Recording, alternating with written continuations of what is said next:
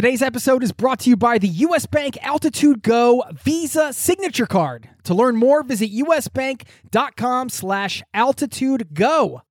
Today's episode is brought to you by Wise, the account that helps you manage your money around the world, which is huge for travelers. I've been a customer and a fan for 10 years. The Wise account helps you send, spend, and receive in different currencies fast, and they do it all without hidden fees or exchange rate markups. This service has been so critical for me in my life as a traveler, as a nomad, as somebody living abroad. And you can join 16 million customers and learn how the Wise account can help you out on the road at wise.com/travel. That's wise, wise.com/travel, or download the app. This episode of Zero to Travel is brought to you by the 2024 Nissan Pathfinder with 7 drive modes. The Pathfinder's available intelligent 4x4 is built for even the most epic journeys. Learn more at nissanusa.com. So I believe that these are the 5 steps to success. Anybody in the world, if you follow these 5 steps, that you can have all the success, you can have anything you want. Whoa, now I know that was a big teaser to deliver on, but I believe Jamie does. That was Jamie Liebert, today's guest. He, along with his wife, Sandra, are the only people attempting to set a world record by doing air sports in every country in the world. And they do come from a difficult past, which they openly discuss, involving incarceration, addiction, group homes. And I'm always interested to learn how people can overcome these situations to go out and fulfill the dream. And so you are aware, there is drug and addiction talk in this episode. You may also hear a dog snoring. I'm sure you'll get over it. But if you hear some snoring, it's not me. It's not my wife. It's not anybody but a little canine friend. And also plenty of other stuff going on in this episode. You're going to hear how to manage anxiety on the road, what the wingsuit experience is like. I mean, have you seen those people that put on the wingsuits and fly through the canyons? And really just a lovely, deep conversation about life and travel. I hope you enjoy it.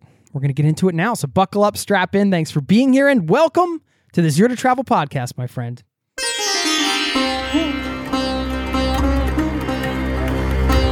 You're listening to the Zero to Travel podcast, where we explore exciting travel-based work, lifestyle, and business opportunities, helping you to achieve your wildest travel dreams. And now your host, world wanderer and travel junkie, Jason Moore. Hey there, it's Jason with ZeroToTravel.com. Welcome to the show. Thanks for hanging out, letting me bring a little travel into your ears today. This is the show to help you travel the world on your terms to fill your life with as much travel as you desire, no matter what your situation or experience.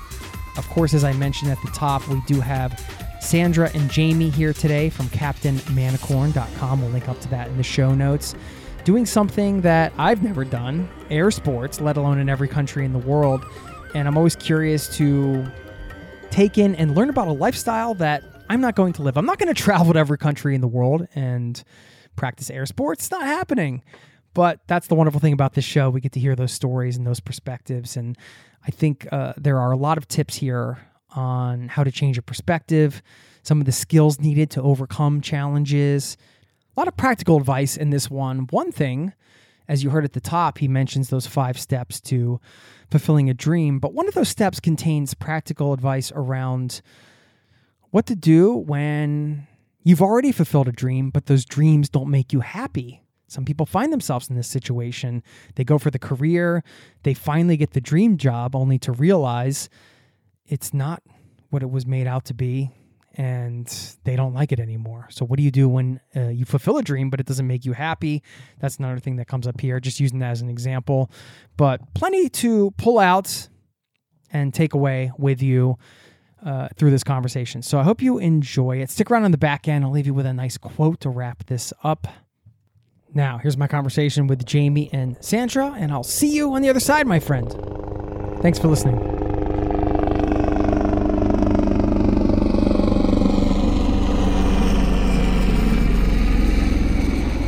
What's up, buddy? What's up, buddy? Buddies?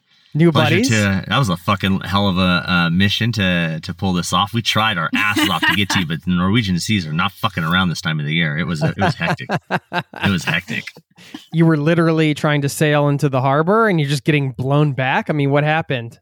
Essentially, because of the corner, because of where Oslo is at, you have the open sea just creates these waves coming all the way down, and they just build up the whole way. So we had to wait until there was a wind coming from the north to not make such big waves for us to make the push around the corner. Mm-hmm. But there was just such a storm. It's timing the waves and the weather and the wind and the storms and trying to find the windows to be able to move. Because if the wind comes from the south at all, it's fucking treacherous. Huge waves just slamming us into the walls. So we have to wait until it's like coming from the south or from the west, northwest is like optimum. And there just wasn't that many days of that. And when there was a good day, it was time to push hard.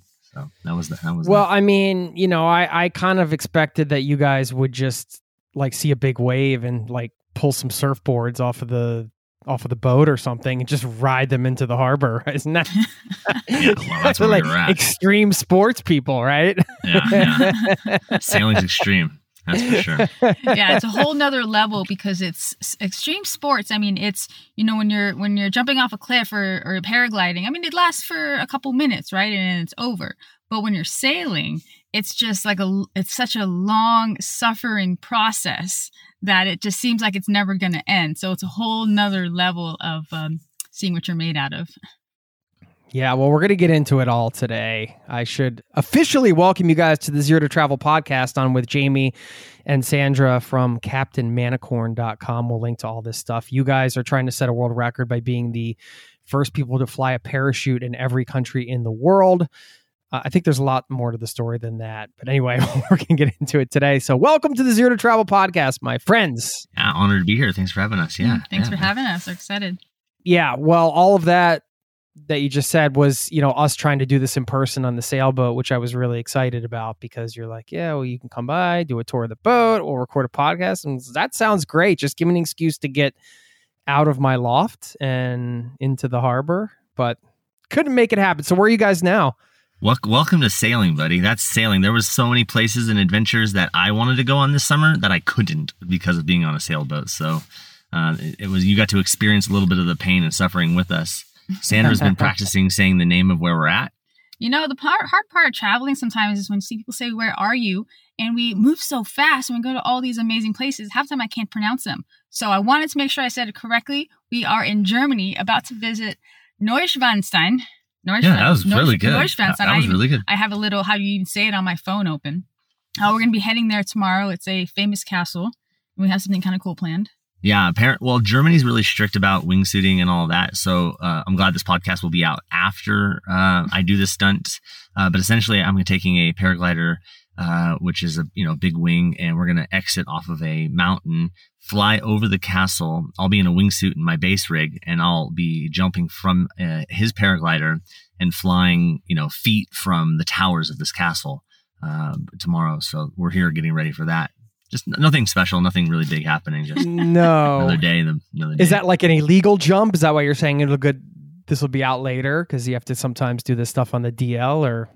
In our podcast, we have a disclaimer that things that we say may or may not be true due to limited limitations. So I wouldn't say it's illegal on camera. I would say that it's forbidden. And there's a gray area, and we're dancing in the gray area. There's been many times, though, where because we're traveling, we show up somewhere and we're like, this is an amazing place. For example, Meteora in Greece, they have these amazing cliffs. We saw them. With monasteries at the top. With monasteries. I mean, they've been there for so long. And we're like, how cool would it be to jump off and fly off the top of them? So we found a spot that we could actually jump off the cliffs. Jamie jumped and I flew off. When we got to the bottom, we're celebrating. We're giving high fives. Well, we were a bit obnoxious. When the canopies opened and we're safe in the air, we're like, woo, yeah, which is like the cardinal rule not to do. And when we had got to town to order some coffees, we were like, yeah, we were excited. They're like, what are you guys doing in town? We're like, we're jumping off monasteries. They're like, we heard you guys. We're like, I don't know the profanity level of the show, but it was like, fuck, not good. So I was like, okay. They're like, yeah, so it's forbidden. And usually they take your gear and all that. So a lot of the times we ask locals, but sometimes they there's like this gray area. I've gone off paragliding sites in Montenegro. I've been arrested and told it was forbidden to fly there. And I was like, but I went with the locals. And that was accidental. The winds were very bad in Coder Bay, and he ended up getting blown back. And the only place he could land was this big jetty that kind of went out into the middle of the bay. Little did he know that's where the cruise ships come in, and it was actually international waters. So they didn't quite know what to do with him. But in paragliding, you are allowed to land if it's an emergency landing, which I think that classified as one. But the truth be told, I wanted to land there. It was super sick. It jetted out like Jamie, it was emergency landing. Emergency landing is what I told the government. But like, think about it. It's like you're in this bay, and I know the cruise ships land there, and it shoots out like 2,000-3,000 feet, like this long harbor, right? Pretend like, and there's water on both sides. And I'm like, dude, how epic would it be? It's only like 30 feet wide. Like, how epic would it be if I could like land straight down on this thing coming out of the air? Mm-hmm. And I'd looked at it for days, and I was like, okay, the winds are perfect. Let's try it. And when I landed there, I thought, oh, I did it. This is fantastic. I threw my wing over my shoulder. I'm like getting ready to walk. And all of a sudden I approach these gates. I'm like waving to the guys, and they're like, no. Took my passport, detained me. It was, I had to talk to like the head admin of the entire state of aviation. And basically at the end of it, he said, look, you're not an asshole. I don't think you did anything dangerous or intentional. So he let me go, and there was no reprimand. But, just another day in the life of traveling full-time adventure sports. No kidding. We always had this saying when I was on tour, because we were always doing things in the gray areas, and it was better to ask forgiveness than permission. Yeah, that's pretty much our lives motto. Yeah. I agree 100% with that. We're pirates. We're straight up pirates and modern day pirates. So for us, it's catch me if you can. Yeah. I'll keep it real. Well, I mean, when you guys talk about doing air sports in every country, so the wingsuit is one thing, right? Where you've seen that videos, if you're listening, where people are... They call it squirrel suit. People like a squirrel suit is what everybody knows. You fly those squirrel suits, that's what they call it. Are you doing any parachute type sport? And sometimes it's wingsuit, sometimes it's paragliding, sometimes it's jumping out of planes and skydiving. What's the deal? Yeah, everything you just said. No. So the record is to do air sports in every country of the world. Now, the air sports that I'm doing, so a parachute by definition is a piece of fabric designed to slow your descent to Earth. So that's the definition of a parachute. But I'm also flying a speed wing, which is not slowing me down. It's a very small wing. It goes very fast. So it's called speed flying. That's one form of a parachute, I guess. But it's more of a paraglider, small paraglider. The second one we're doing is paragliding, obviously, which is designed to go up. So that's the second record. The third record is skydiving, which is out of an airplane, or by definition, Sandra's like a paraglider or a hot air balloon. Sometimes there's no planes in the country we go to, right? So we have Helicopters. To get a little creative. We're creative. The fourth one is base jump, where I'm jumping with a base rig off of a mountain, off of bases. Obviously, bridge and tennis span Earth. Those are the acronyms for base. Mm-hmm. So much lower objects. Much lower. And it does in a. And I have no reserve. Has 2 parachutes. You have a backup. Base jumping only has 1 parachute. So you get 1 go at it. Yeah, all airplanes require you by FAA to have a reserve, something that if the first one malfunctions, you have a secondary. Mm-hmm. But my favorite record is obviously the wingsuiting, because that's my passion, is to wingsuit. So and paramotoring. And paramotoring, which is obviously the big motor strapped to my back with a paraglider above my head. So big fan. I'm trying to tackle literally all air sports in every country. It's kind of my way of giving back to like aviation. It's my passion. It's my love. And to do it in every country, I can't tell you the logistics that go into that, because they're all different sports. They all take different, logistics, and the level that I'm doing them has took me 10 years to train for to get where I'm at. So it's mind blowing if you really think about it. There's 96 countries times 6 different disciplines. So doing all 6 of those in every country, or that's what you're... Yeah, bro. That's the goal. How many have you done so far? About 55 countries. Oh, wow. Okay. Yeah.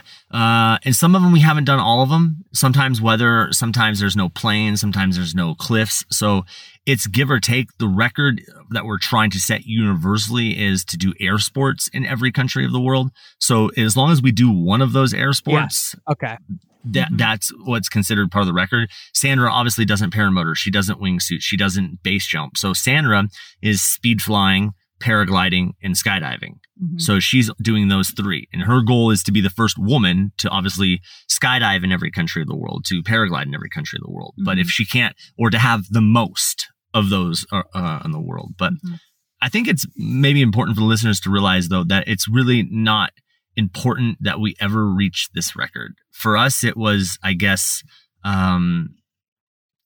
giving something of such great importance, like to be like Christopher Columbus or Leif Erikson. We want to explore, like, doing something original is hard to find anymore. Like being the first to do something in today's society with internet and everything, that's possible. It's really hard to be the first to do something. So we are not in a hurry. The minimum that we spend per country is 1 month. We have a rule. We will not spend less than 1 month in each country. I think there was a guy that you interviewed, Graham Hughes. We love him. Super inspiring. But his record was to do it the fastest possible. And for us, overlanding. For us, we're the opposite of that. We want to take as long as possible per country. We're doing, to skydive, it takes a weekend. To paraglide, it takes a couple days. To do wingsuiting, to do base jumping, we have to immerse into local cultures. We have to find the locals. I don't know, the locations or logistics how to do these when we arrive in most countries. So there's a lot of research in advanced people knowing who we are by now, knowing that we're coming to their country. And then it's like we meet the first group of people, and then the hospitality is insane. Then they organize for us to meet the next group and the next group. And then it literally takes a country worth of people with similar passions to help us achieve this. And we stay at their houses. We stay by rivers. We're off the beaten path. We actually hate cities. So we're always in the nature, by rivers, by lakes and the mountains, paragliding sites like that. So for us, this is a 15-year goal. But I tell people, what would you do after this? What's your goal after this record?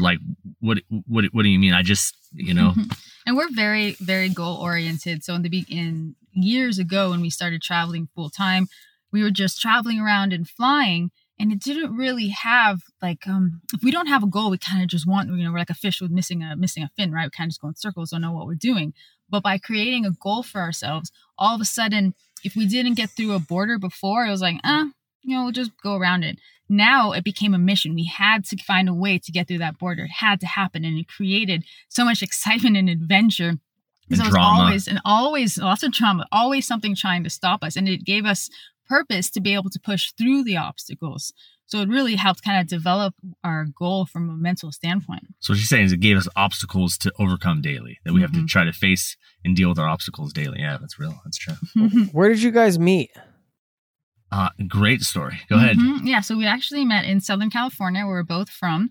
At the time, I was actually working at a bar, and I was, safe to say, full-blown alcoholic at this time. I was being a bartender and an alcoholic is not a good mix. Two DUIs. Let me tell you, after just having gone 2 DUIs, so safe to say that I was at a very low point in my life. And one day, this fully tattooed guy walked into my bar, and I was like, wow, he looks like trouble. That's just what I need in my life. I could definitely use more chaos. Another bad boy in my life. And I told him to come back and visit me, and I saw him actually later as well at a club that was nearby. But to be honest, I don't drink though. He didn't drink at this time because he had just gotten out of prison, so he was completely sober. Yeah, and I was training for MMA 6 to 7 hours a day. I was just fighting and training 7 days a week. So I told him to come back again to my bar, bring some friends. I'd love to meet him a little more, and he came. I think a few days later, and there was a very distinct moment that I remember that essentially made me fall in love with him instantly. Now, it's not that important to Norwegians. Remember that, because this is normal behavior in Norway. Only in America is. So when you tell this for the viewers, in America, this is not normal. I don't think it's normal anywhere. All right, well, you tell it and we'll see. Let them be the judge. So I was in front. Him and his friend sat in front of the spigots where you pull down and the beer comes out, the beer spouts. And apparently I had taken too long to pour a second beer for one of his friends. Horrible bartender. And, wait, if it was a Guinness, that's okay. You're supposed to take your time. But yeah, no, it wasn't. It didn't have Guinness. This is a famous Dave. No. This is like a famous Dave's barbecue restaurant. Yeah. I went there for lunches. So this was not. This is like Heineken's and Budweiser's. This was not a classy place. You drink them fast because they're $2 before 8 o'clock type of place. Yeah. And apparently, I was taking a little bit too long. And what Jamie did was he grabbed his friend's glass. He reached his arm around to put it on the inside of the bar in front of the spigot right in front of him. And he pushed the spigot forward and proceeded to pour his friend's beer himself. My manager saw this and he lost his mind. He says, "Who are your friends?" He's pouring his own beer. This is absolutely not acceptable. And all I could think to myself was, who does that? And I need to know him. I need to make him part of my life because that is great.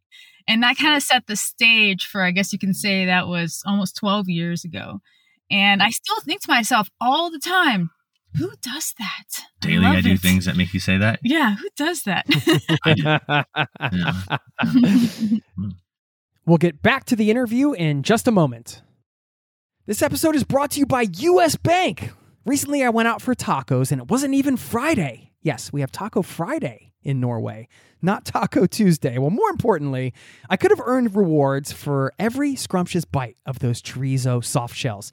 Introducing the US Bank Altitude Go Visa Signature Card. Earn 4 times points when you go out for dining or order takeout and restaurant delivery, including tacos. Plus, you can earn 2 times points when you shop for or order your groceries, 2 times points when you need to fill up or charge up at gas stations and EV charging stations. You're even rewarded with 2 times points just for your favorite streaming services. Go to usbank.com/altitude-go to learn more about how you can earn 20,000 bonus points worth $200 if you spend $1,000 in the first 90 days of opening your account. Win big with the US Bank Altitude Go Visa Signature Card. Visit usbank.com/altitude-go to apply. Limited time offer. The creditor and issuer of this card is US Bank National Association, pursuant to a license from Visa USA Inc. Some restrictions may apply. This episode of Zero to Travel is presented by the 2024 Nissan Pathfinder. From muddy jungle paths and snowy trails to rolling sand dunes, the 2024 Nissan Pathfinder has the capability to take you to some of the most epic destinations on Earth. We're excited to partner with Nissan because our listeners know we love to celebrate the joy of exploring the world and finding the best off the beaten path destinations to visit. And there's no better vehicle for that than the 2024 Nissan Pathfinder. With 7 drive modes, the Pathfinder's available intelligent 4x4 is built for even the most epic journeys, and it even has the best towing capacity in its class, up to 6,000 pounds, so you can bring the fun with you. But Nissan also knows that it's not just about where you go. In a Pathfinder, the real fun comes from getting there, and that's something we love celebrating here on the Zero to Travel podcast. We believe that life is about finding that joy within the journey itself, and that's why we're thrilled to partner with Nissan to celebrate adventurers everywhere. So thanks again to Nissan for sponsoring this episode of Zero to Travel and for the reminder to chase bigger, better, more exciting adventures and enjoy the ride along the way. Learn more at nissanusa.com. Now, back to the show. Jamie, I saw on your old Twitter, I'm not sure if it's active, not the Captain Manicorn one, but the other one, you said you got a second chance at life. And so let's hear a little bit about what you meant by that. So I guess a second chance at life. So I think I was watching a movie with Robin Williams and Robert De Niro, and it's called Awakenings. And I guess Robert De Niro suffers from a disease. And essentially that disease puts him into sleep for 30 years. Okay. So, and then eventually he gets Robin Williams gives him a medication. And the best way I can think about it is, up until I was 24, I grew up in group homes. I grew up kind of troubled homes. Definitely, a lot of problems. It led to obviously becoming addicted to meth, shooting meth, guns, prostitution, drug trafficking, firearms. It led to this kind of just chaos of a life. I ended up getting arrested at 24, and I got sent to prison for 5-year sentence. So I kind of correlate back to the movie. Essentially I was asleep. Like, I wasn't paying attention. I wasn't grateful for anything that I had. I was abusing what one life I had. I was having a hell of a run. Don't get me wrong. The things I just said, trust me, they are insane, and it was awesome, and it was a rush.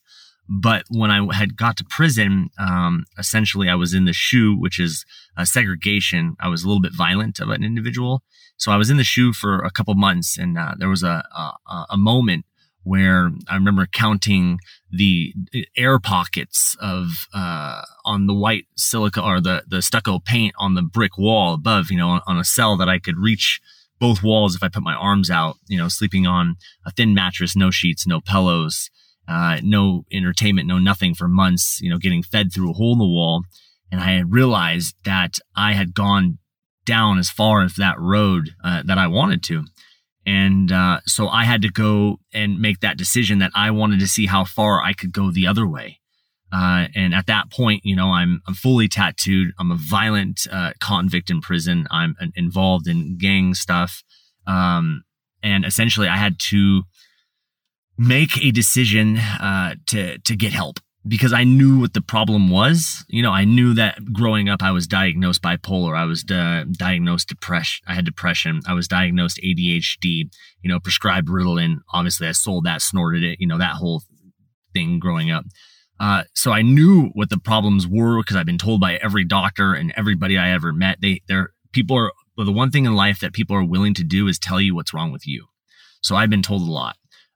So I sought out a therapist in prison, and we spent months going through my problems and what's going on. And I had told him, I said, I know what's wrong with me, but I don't know how to change it. And I don't know how to fix this. I don't know how to be the person that I want to be. And what we learned was that I didn't know how to learn. School for me being ADHD, I was in special ed classes. I was in, very learning disability programs, the short bus, if you will. Like I took the short bus to school for sure. Kids, there would be 4 or 5 kids in each of my classes. I was, such disciplinary or, behavioral modification programs that I just learning. They didn't care about teaching me. They just wanted me to be in school and not cause mayhem for 8 hours a day was their primary goal. So, you never really learn how to learn in that environment, English, math, science, all of these educational things that you guys, most people, are able to go to class. You listen to the teacher, you get homework, you do the homework, and now you've got a bit of knowledge. I just didn't have that, because their job was to just, lots of detentions. You guys get it by now. I was out of control. And all rights to be, right? I'm in group homes. I'm a kid. I'm going through the hardest time of your life, hitting puberty. You're dealing with sexuality. You're dealing with being bullied. You're dealing with all of this shit at home. And then you're going to school and you're dealing with more shit. And it will rack havoc on anybody's mind, because you're not happy at home. You're not happy at school. So where is it that you find, so you act out, like you have to try to find your niche of your space, of your area. So for me, it was drugs.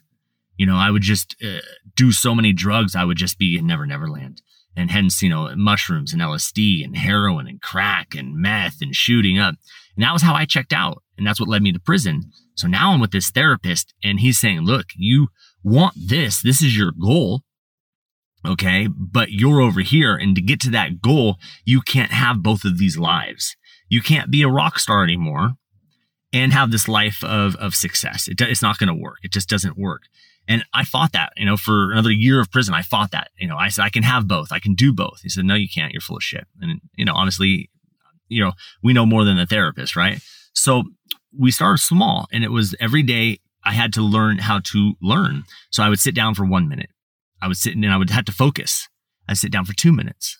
I'd sit down for 3 minutes. I'd sit down for 5 minutes. And if at any time I couldn't accomplish that, I would start over. Now, guys, remember, that seems like a crazy analogy, but remember, I had years ahead of me. So for me, time, is the one thing that I had plenty of. I had years ahead of me. So, 1 minute turned into 2, 3, 4, 5, all the way up till where it could sit for 60 minutes. They say that the average human really can't focus more than 60 minutes anyways. So that was my objective, to get there. And I could do it at lockdown at lunch, and I could do it lockdown at dinner time. And then I got into taking the psychology test, the Rorschach test, the IQ test. We started doing all of these different things. And there was one after, I think, about 7 months of therapy. And now I'm annoying this guy. I'm knocking on his door twice a week. Like I'm intrigued. I'm getting into new parts of my mind. I'm exploring an unknown universe, if you will, like, who I am. And, so we do all these tests. They take months, and they're rigorous, right? These, the IQ test and the Rorschachs and all that, they're really weird too. So one day, he calls me in and says, okay, I have the results. You should sit down for this. And I'm like, okay, how bad is it? How fucked up am I? Okay. And now you have to remember that when you have all of these problems and you grow up in group homes and you grow up, being told you're broken, that's the first thing you use as an excuse. If you steal something, hey, I'm broken. If you hurt somebody, you know, like a fight or you get in trouble, hey, I'm broken. It's part of the package. You know what I mean? You know, so that was my mantra, you know, like, Jamie fucked up again. That's okay. He's broken. Right. So you go through that like almost like a chemical dependency where you're depending on those diagnoses to be able to justify your actions of being an asshole, essentially. So we're sitting there and he's like, okay, sit down. You know, I'm like, okay, give it to me. How bad is it? You know? And he goes, well, I'm going to tell you that, there's nothing wrong with you.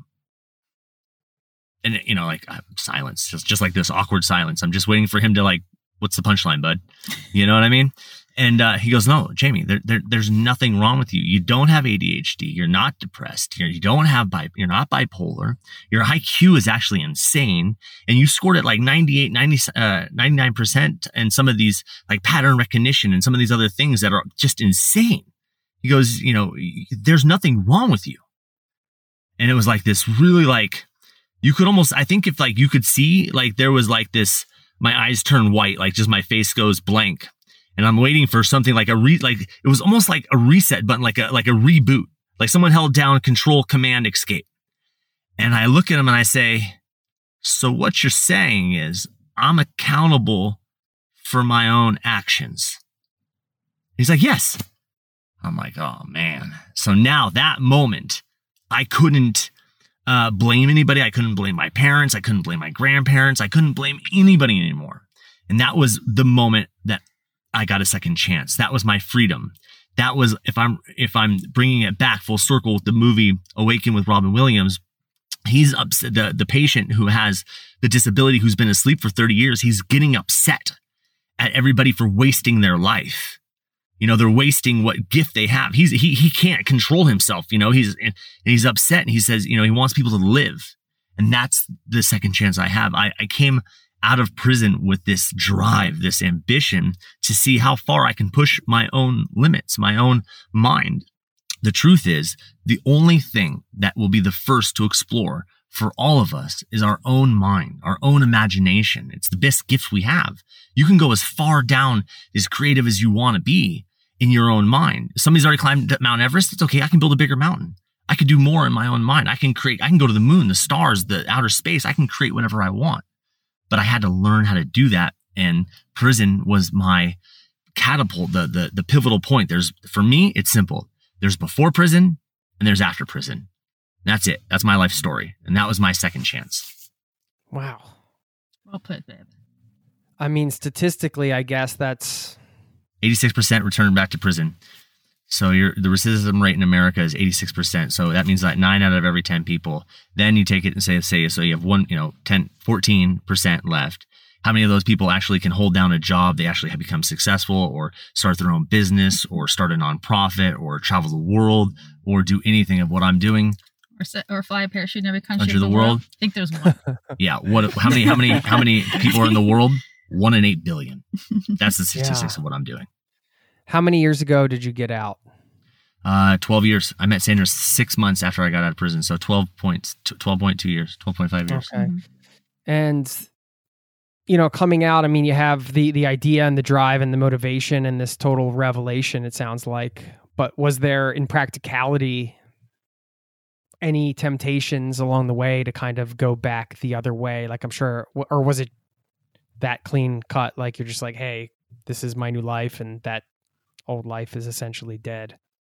No. I wish it was that. I suffer from PTSD, but people go to the military and they do bad things and we hurt people, they hurt people, and you suffer from these things. No one walks away from military, prison, or anything of that caliber without some sort of mental problems. And mine were quite a many.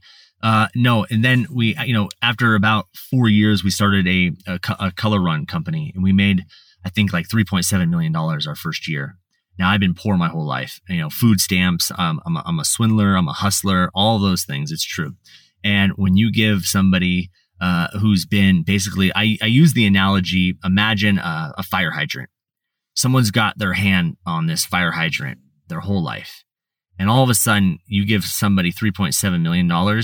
There's no amount of hand that can stop that pressure. So I got back into, partying, skydiving, doing all these air sports, traveling the world, but doing it on cocaine and Molly and just, whatever I could dream up. And I have a good imagination. I was doing. And whatever your imagination is at home is probably worse than that. But I don't know that we're going to keep it PG-13 today. So no, there was actually I've had a lot. Keep it real, man. Yeah. Keep it real. No, sex, drugs, and rock and roll, my man. It's the truth. I'm completely tattooed. I'm a bright star. I like to make a lot of noise, and I whatever people can dream of on a road trip or an adventure. I mean, there was no amount of possibilities that I couldn't achieve, because at the end of the day, money talks. And if they won't let you into a club, money talks. You want to get on a boat, you want drugs, you want women, you want parties, you want whatever it is. Like, I would just buy everybo's drugs and then I would give them all to my friends. Right. So I was actually going down another bad, deep rabbit hole. And Sandra and I decided it was my birthday, and we had just got back from this tour with my parents, and we had just been doing so many drugs again that we were like both a little fucked in the head, like having like twitches and stuff. And it was like, we were snorting Molly and cocaine, and we were in parties. Like, we were getting it was bad. Okay. And I was like, hey, and Sandra's an alcoholic, full blown alcoholic. I don't care about alcohol. I like hard drugs. Sandra likes alcohol. So I was like, hey babe, maybe we should go sober for a couple months. Like, I'm fucked up. You said 6 months. Yeah. I was like, I'm fucked up. Like, I feel like I'm going to be that next rock star who ODs, or I'm going to be, I see what my dreams are. And I can tell you right now that we're not going to reach them because I can't function. Like, it's turning from like weekends and weekend recreation to, I can't function anymore. And Sandra fought me on it. Mm-hmm. So you said 6 months, and to think about going without a beer for 6 months at this time, it was just mind blowing. I couldn't comprehend it. So I was like, well, I'll do a month with you. So he kind of laughed at my offer. He's like, a month? But to me, that seemed like so long. I said, okay, let's try 3 months. So we agreed we're going to go 3 months, no drinking, no drugs, clean slate. We were starting a new company, and we didn't want any excuses. We didn't want the reason that it didn't succeed to be because we were drinking or partying on the weekends. We wanted to give it our all. And that 3 months ended up turning into 4 years. For you. 4 years. For you. Mm-hmm. I did, periodically I'll do a little bit of mushrooms or LSD. I like whiskey here and there and some German beers, but I have rules. I don't touch powders anymore. I don't do meth, coke, or heroin or any of that different stuff. But I didn't want to travel the world and be able to go to these most glorious places and not have a glass of wine, or not be able to go to some of the best parties and not. We essentially took the control back. So we had given the control up to the drugs and the alcohol, and the 3 months, it just kept going because it felt good. And we were at first, after a year, I mean, to be honest, I was scared. I was like, if I start drinking again, will I go back to where I was at before? I mean, it was to the point where we were going to break up. When I would look for somewhere to go eat, for example, I had to make sure that they had beer there, because otherwise I wouldn't want to go there. I mean, it was all consuming. And I was afraid that if I even started drinking a little bit, I didn't want that to be in the back of my mind all the time of, okay, now I'm going to have to battle this. It was just easier. Or hide it from me. Or hide it. Yeah. So I was like, I'll just, it's easier just to say, no, I don't drink. After about 3 years, Jamie was at a place where he was like, oh, I feel confident. I feel in control, and I want to have a drink once in a while. So then he started to my goal was never to be sober the rest of my life. My goal, like my, learning disabilities, was to get a handle on it. Like, it's an anomaly. Like, you're not supposed to. Everybody, you go to the barbershop, you're going to do it, but it shouldn't have that much pressure over anybody. I can't go every day like, oh, I'm an addict. If I have one drink, I'm fucked. I'm going to, party. I'm going to lose my mind. I'm going back to prison. That to me was not for everybody, but for me, that was weakness. To let a drug or alcohol have that power over me was something I couldn't live with in itself, right? So I'd already overcome prison. I already overcome all of this. I'm not going to get beaten by addiction. That's not an excuse for me. So I proved it now. I don't care about alcohol. I don't care about drugs. I don't care about any of that, because my passion for living, my passion for what we're doing is so strong that I don't want to be hungover the next morning. I don't want to miss one adventure because I was, drinking the night before. Now, granted, if we're all together, you and I or friends, and we know that there's a storm coming, that there's going to be rain the next day, and there is no chance of us going out to do anything fun, that's when I'll get a little drunk, or that's when I'll take some hallucinogenics, microdose or something like that, because I know that there's no fear of missing an adventure. That's how passionate I am about adventures. Mm-hmm. Yeah, it becomes about, what the priorities are, essentially. Yeah. So you've been able to kind of dip your toes in, I guess, as part of the travel experience, but not go completely the other way. At least that's how it's been the last years. I've already gone the other way. So I've already traveled to most parts of the world. I've already done a couple loops around the world while partying.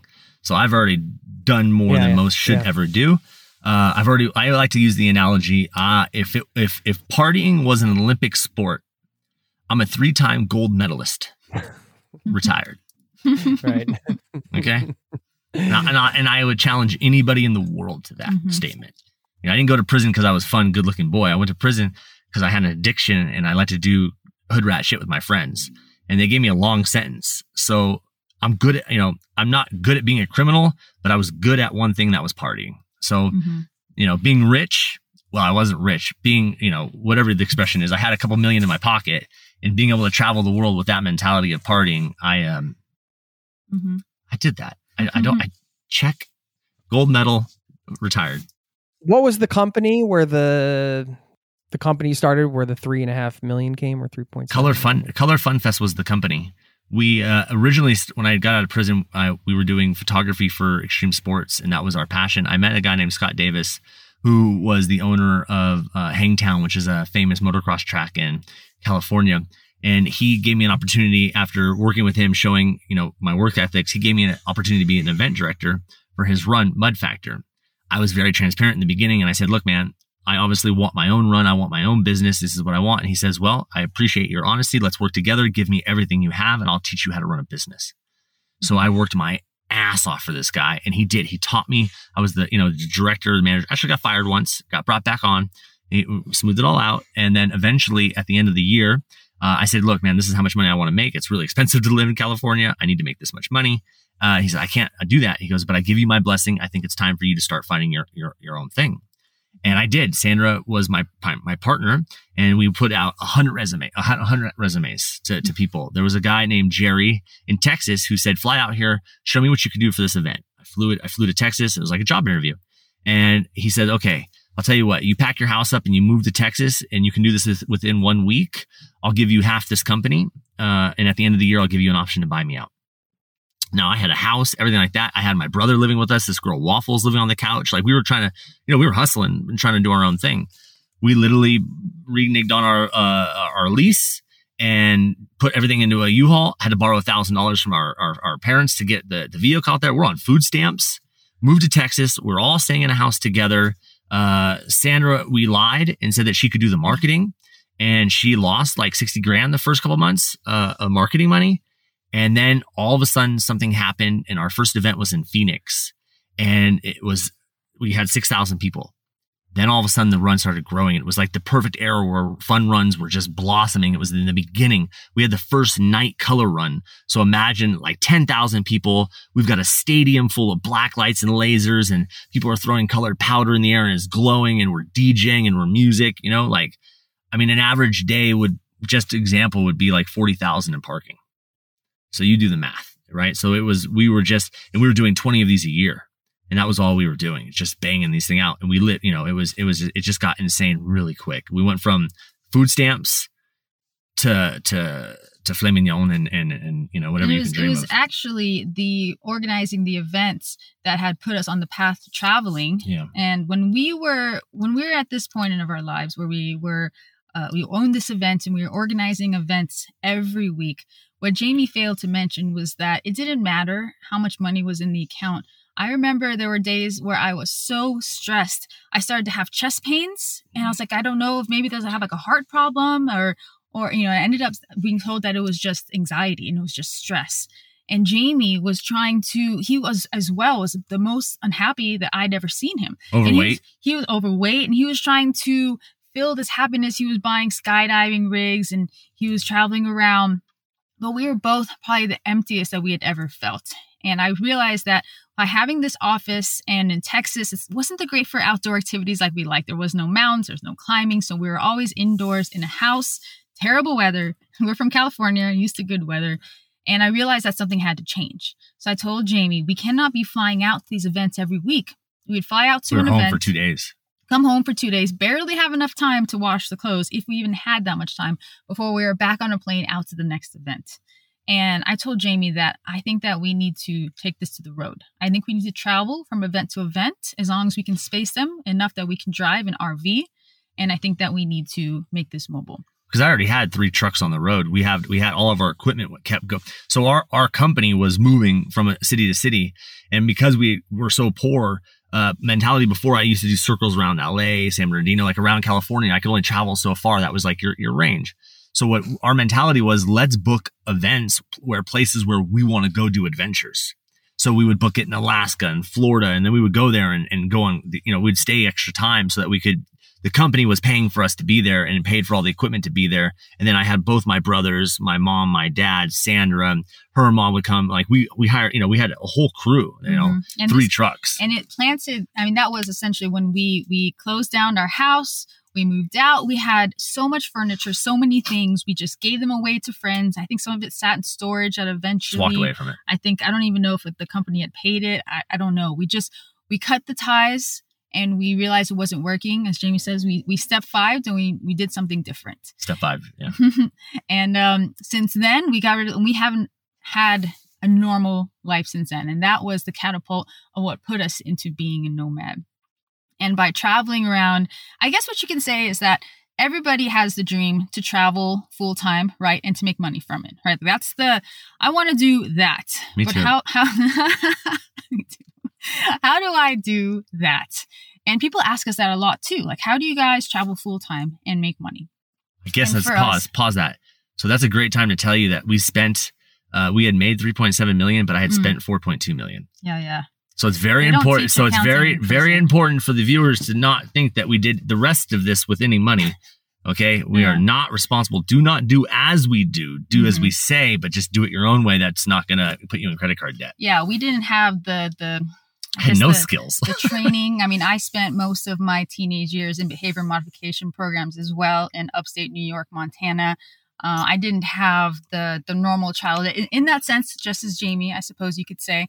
So I didn't know how to manage money. I didn't know anything about business. I didn't have a skill. I couldn't even finish the math classes in community college.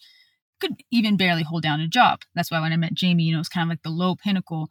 But when we both knew we wanted to travel, obviously wanted to make money, and trying to figure out how to do that. I guess it's kind of the best analogy I can think of is like if you want a pizza, right? Like let's say you want a pizza. The universe. Let's say you want a pizza and you want a really good pepperoni and pineapple pizza.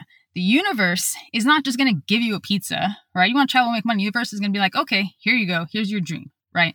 What the universe is going to do is that's going to give you some flour and maybe it's going to give you a whole pineapple and then maybe like a raw chunk of ham, and you got to know how to, like, I don't even know how to cook this thing. And then, okay, I'll figure it out, right? And maybe it'll give you a couple tomatoes, and it'll give you some fresh basil. It'll give you the ingredients. It'll give you everything that you need. Right. And it's up to you to do the work to put it together. And all the experiences that we've been through before are all of the ingredients that we needed to make our dream happen. And the piece that's missing for us is that we wanted to travel and make money. Oh, okay. I thought you were asking. I was like, we wanted to travel and we wanted to make money. But we realized that there was a piece that was missing in that. And that was that it had to have more of a purpose, right? If you're not making the world a better place, then what are you really doing? Right. So for us, our dream became to travel, to be able to make a living from it while inspiring other people to do the same in their lives. Right. So that for us is our pizza. And the ingredients to make that was all of the trauma that we had to go through. Me, myself, my father had threatened to kill our family when I was 11 years old, and we had to live in battered women's shelter. He proceeded to kill himself when I was 12 years old and said that he didn't want our family to get any of it. I was addicted to meth by the time I was 18 years old, to the point where I was seeing shadows. I could barely function. I mean, the recipe is there for a lot of struggle and adversity, but being able to push through that is what hopefully inspires people. our previous businesses help teach us that it doesn't matter how much money is in your account. It's not going to make you happy. It can, what did I say? Money doesn't make you happy. It lets you choose your misery, right? Okay, but let's clarify. All of my businesses have failed. I have not had a successful. The Color Fun Fest did not end great. We have a nonprofit called Just Care More, and our mission statement was to create inspirational videos. That is the only thing that has not failed. We've never paid ourselves from it, and I think that's why it's never failed, because it was a passion. True, we do it for the love to give back, and that's what she's talking about. That was the one good thing I did when we had all of the money, was start a nonprofit, and we worked with foster kids. We bought a ranch in San Diego, and the goal of this ranch was to bring foster kids to teach them skills like to use a saw, to make a fire, to build outhouses, all of the skills that city kids don't have. The basic human necessities, like people underestimate it, but the only thing that we really need is food and shelter. And you have to get a job to pay for those two things, because most people, we can't, in the city, you can't grow your own food, and you can't just steal someone's house and live in it, right? You have to buy your own piece of land. So my goal was to take kids like me and Sandra and bring them to Freedom Land, which is the name of our ranch. And I wanted to spend a week at a time teaching kids how to use power tools, like trade school, but kind of a Manicorn version of that, where, I would incorporate, we would have long talks by the fire. And basically, kids are the most honest people there that there are. So me going through everything I went through, Sandra going through everything that she went through, it was really cool for us to be around, kids of similar nature, because I would just call them on their bullshit, because I knew their lies. I knew their hustle. I'm a liar. I'm a hustler. I'm a thief. I'm a criminal. But they actually respected what you said. And we still get messages on our Instagram. Yeah, I still talk to all of them to this day. And, when you work with foster kids, you don't know if what you're doing makes an impact. And sometimes it has that doubt, like, okay, I'm going to see this kid a few times and have a conversation and teach him how to make a fire. But does that really change his life? And then when we get messages from kids, and it still remember to this day what he told them.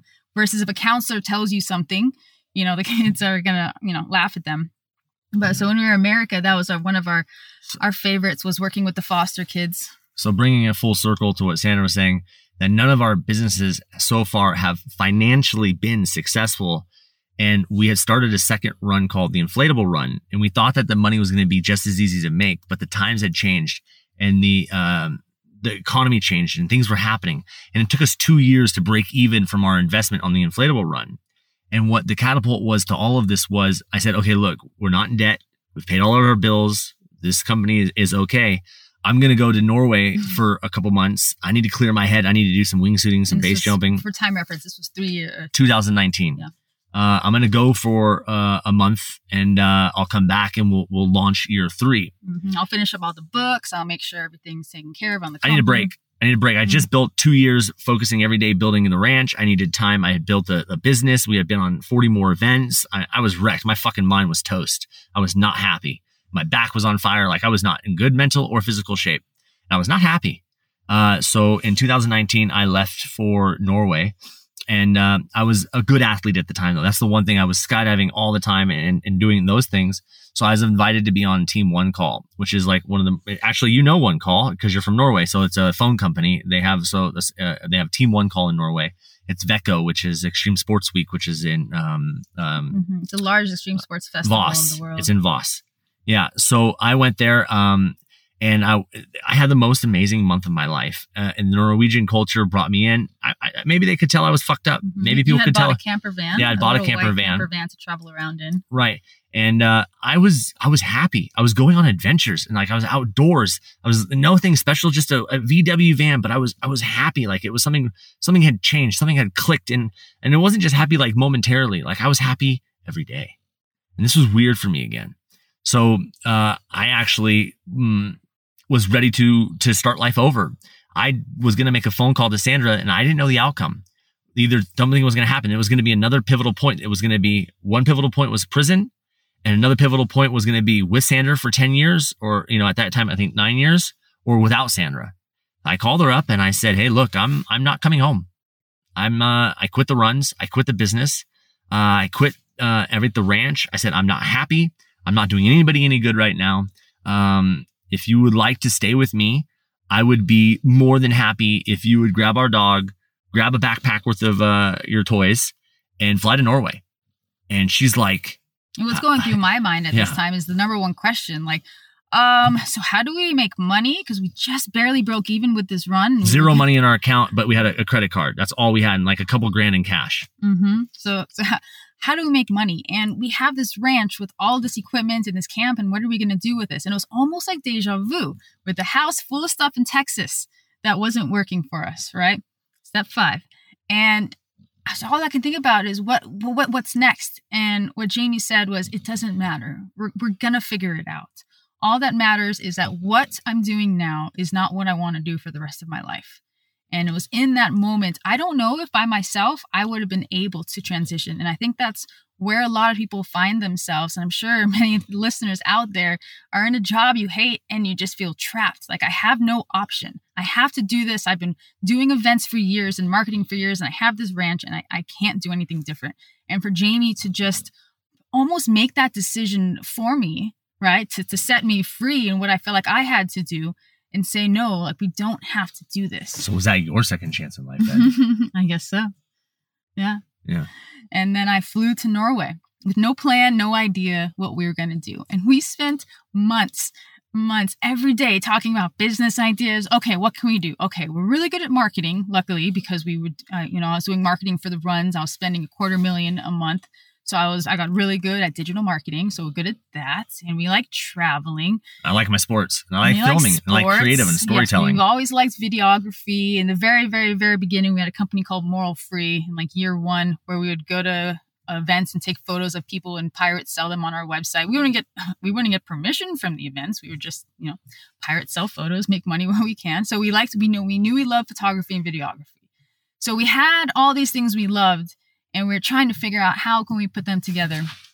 And we're spending almost all day, every day, just talking about how we're going to. We gave ourselves you gave ourselves 1 year. Mm-hmm. We said we had enough money in our account that we could travel for 1 year and survive. And, off of a credit card, we had a credit, like a $30,000 credit card that was at zero. So we knew that we had enough to pay the monthly minimum on the credit card. And we knew that we could live off this credit card.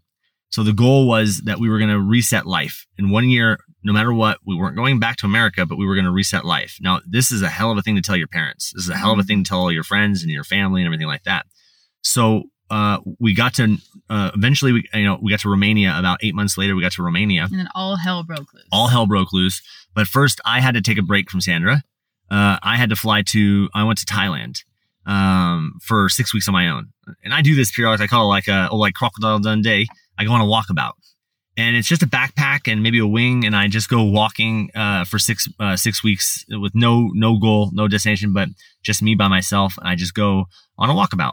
And I had known what I wanted to do was storytelling, whether it was video or whatever it was. That's what I wanted to do. Originally, it was like YouTube videos and all of this, and I was trying to figure my way into it. And Sandra was like, she was going to start this thing called Manicorn, an affiliate program. And we talk every day. And on this trip, we talk every night. I'm creating a business plan at this point, and I'm getting ready to launch a new website. And so it's safe to say 6 weeks, I come back and I tell Sandra, I said, we're meeting. We have 2 different meetings going on. I'm trying to build Captain Manicorn. I'm talking about making YouTube videos from the content that I created. And Sandra's, she's meeting with me talking about this affiliate program. They're both my business, right? So it's in my best interest to help her, and it's her best interest to help me. And then one day I said, listen, this isn't going to work. I'm going one direction in life. You're talking about sitting behind a computer for 8 hours a day. And said, I can tell you right now that the direction I want to go, it is not that direction, because that would put her same situation as at home when she's doing the color runs and the inflatable runs, that she was behind a computer for 12, 15, 16 hours a day because she's running an online business. I'm telling her, I'm like, if you do this right now, this is going to be a pivotal point where you're going to go one direction in life and I'm going to go another. And there's not going to be a medium to meet in the middle, because I want to go outdoors. I want to go into nature. I want to go explore the world, and there's not going to be service everywhere. Mm-hmm. So I said, what if we put all of our energy into one goal? Mm-hmm. And that and Sandra was like, okay. So so then we start working together. It wasn't just okay. My initial resistance was, okay, so you want to make videos about what we're, videos, blogs, create content about what we're doing and hopefully make a living from it. And I had a lot of doubts, just as everyone out there does, that it's something that you can viably live from. So I had to push past that comfort zone of creating a company behind a computer to make affiliate sales that I knew I could probably, do okay at, to something that I had no experience of. I had to really let go of everything that I knew and start fresh and only draw from what I needed to. But I agreed that I didn't want to go down the same road of creating. We love working together. No, we want to work together. We like being together. I don't want to work in an office 8 hours looking out this window. And we have been fortunate that we've been together 12 years and we've worked together this entire time. There was only fortunate and unfortunate. Yeah, fortunate, unfortunate. But we're together 24 hours a day, 7 days a week. So, and that was what I want. I want a partner, a best friend to do this with. And the problem was that I used to tell Sandra before was, no matter how much money I had or what we were doing around the world, I said, I still feel alone. I'm going on the most beautiful destinations in the world, but I feel like I'm alone because she's not there. She's working on the computer. She's doing something. And I'm like, fuck, man, this sucks. I didn't work this hard to get here to be lonely. And that's what I was suffering from. So for us, hiding behind a computer, I guess, was my, the awakening. It's my way of sleeping. It's my way out. It's my way of hiding essentially. So I had to push that aside to be able to, okay, I'm ready to embrace this new, different life. We'll get back to the interview in just a moment. Would you love to have an incredible cup of coffee every day? I've tried it all. I've done the pour over, I've done the French press, but I tasted an AeroPress coffee many years ago and immediately I was sold. I had to get one. AeroPress is a patented 3-in-1 brew technology. This combines the flavor benefits of espresso, pour over, and French press all into one compact portable device built for travel or home. I love things you can use in both places. This device has over 55,000 five-star reviews in over 60 countries. AeroPress is the best reviewed coffee press on the planet. I've owned one for so many years. I don't even remember how long it's been. And they are under $50. So they also make an exceptional gift. Thoughtful, proven, tasty, and travel-oriented. Who wouldn't love that? Now, you get 20% off just for being a listener of this show at aeropress.com/zero to travel. That's AeroPress, AeroPress.com/zero to travel. That will save you 20% on checkout. Thanks to AeroPress for supporting today's show. Hey, it's Jason here. Did you know you are invited to join the first ever Zero to Travel community trip? Yes, we're planning a trip together. We're headed to Morocco November 30th through December 9th. And you can get all the details at zerototravel.com/trip. It's open for booking now. We have 13 spots left at the time of this recording, and you have until the end of March to book. So if you're interested in traveling with an amazing community, this community, a small group of people on an incredible journey through Morocco together with me, sign up over there at zerototravel.com/trip to get all the details. Thanks for listening and hope to see you there. Now, back to the show. All right, so that's what you're doing now? Is it the YouTube thing full time or what's... No, that's horrible. I hate YouTube. No, I hate social networks, buddy. I actually quit social networks. About 4 weeks ago now, I deleted all social networks off my phone. Which is ironic because we're content. Yeah, we're content creators, right? Our dream, our vision now, we are in the works of trying to get picked up by a network. We're doing everything in our power to create a one sheet. We think we have a really cool journey, a story that we're trying to do, and we think it'd be a great TV show on Discovery or History or one of those channels. Because we do travel unconventionally in sailboats without any sailing. Plenty of obstacles. It's a drama. It's a drama reality show essentially.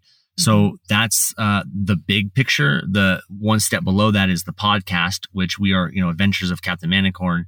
And essentially we're practicing for 42 minutes to an hour. We're talking about stories from our adventures, and we're practicing, storytelling and dialogue and monologue. And I'm obsessed with master's class and learning from all the best of how to storytell, write short scripts and all this. So currently that's what I'm doing.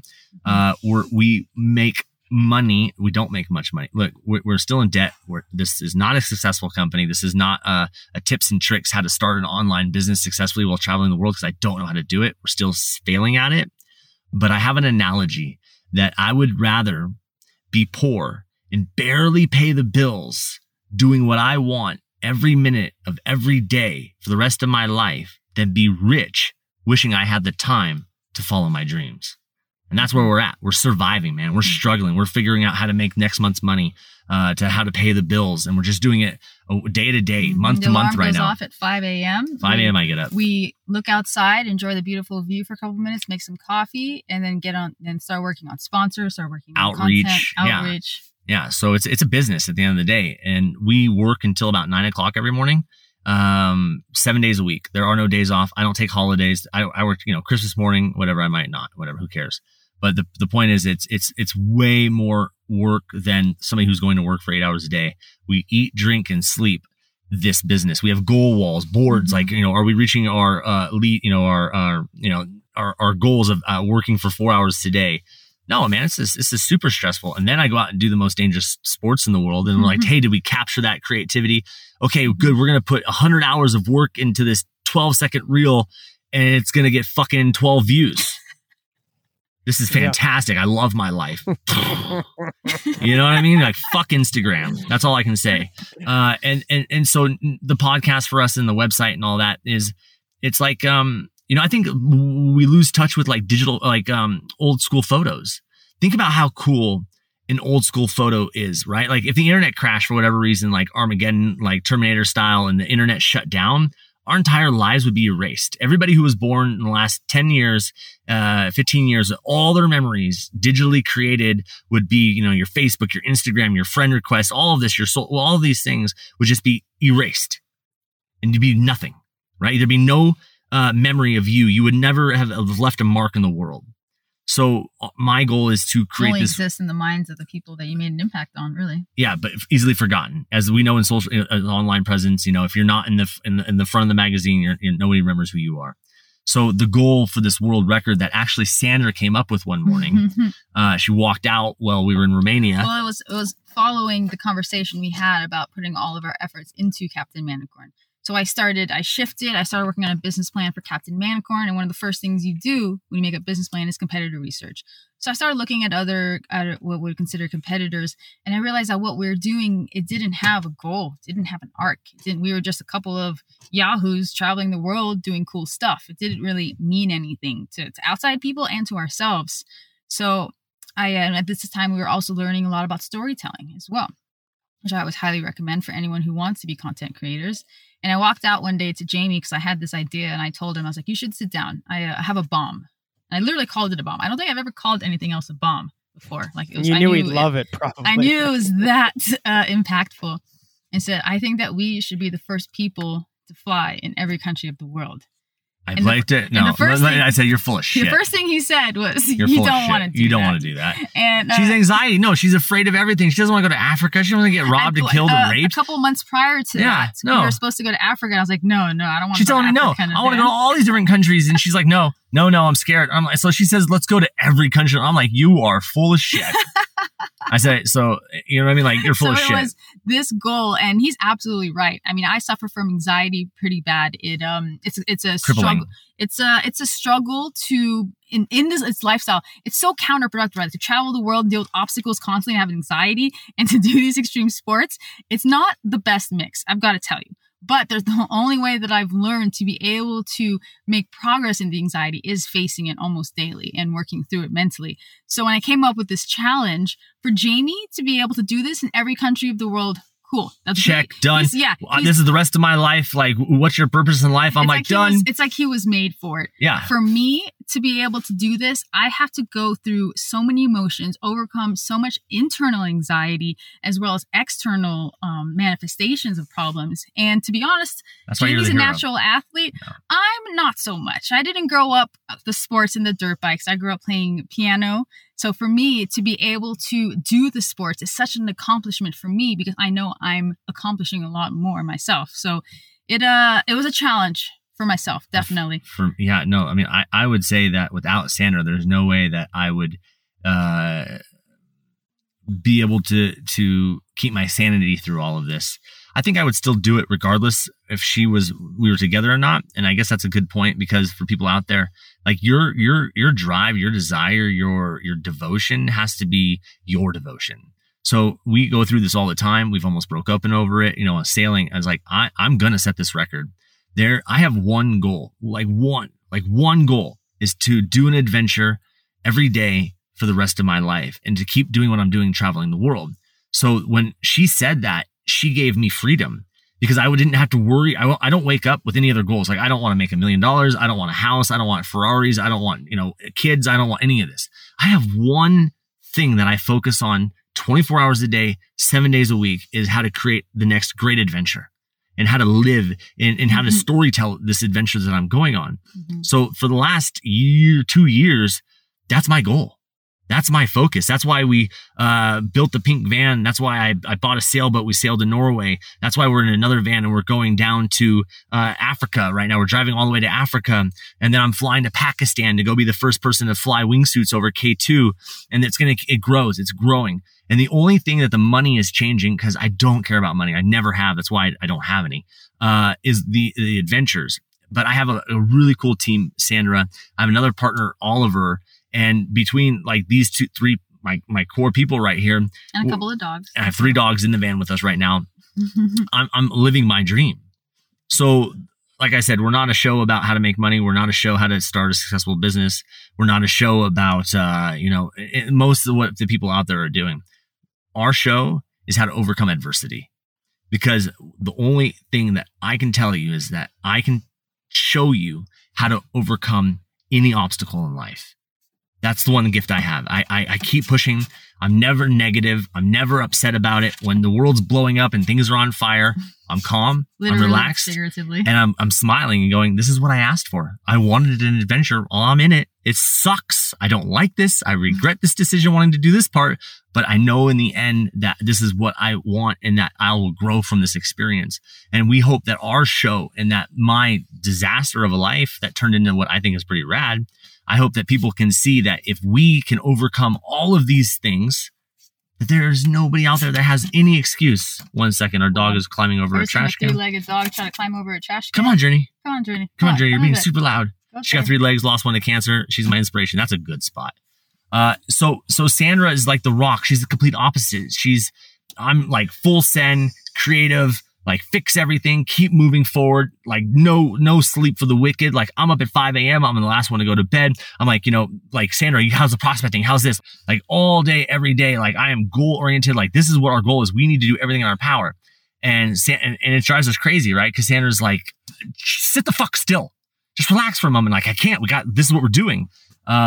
So it's the biggest gift in the world. And I love it. And I wouldn't trade it for the world. And I hope that viewers at home that are the audience that hear this, that get off the fucking couch, get up and go do something. Like this is take your like freedom, take your life. I have this, I don't know how long we got or what it is, but I have this, I don't know what you would call it, but I have rules to my life.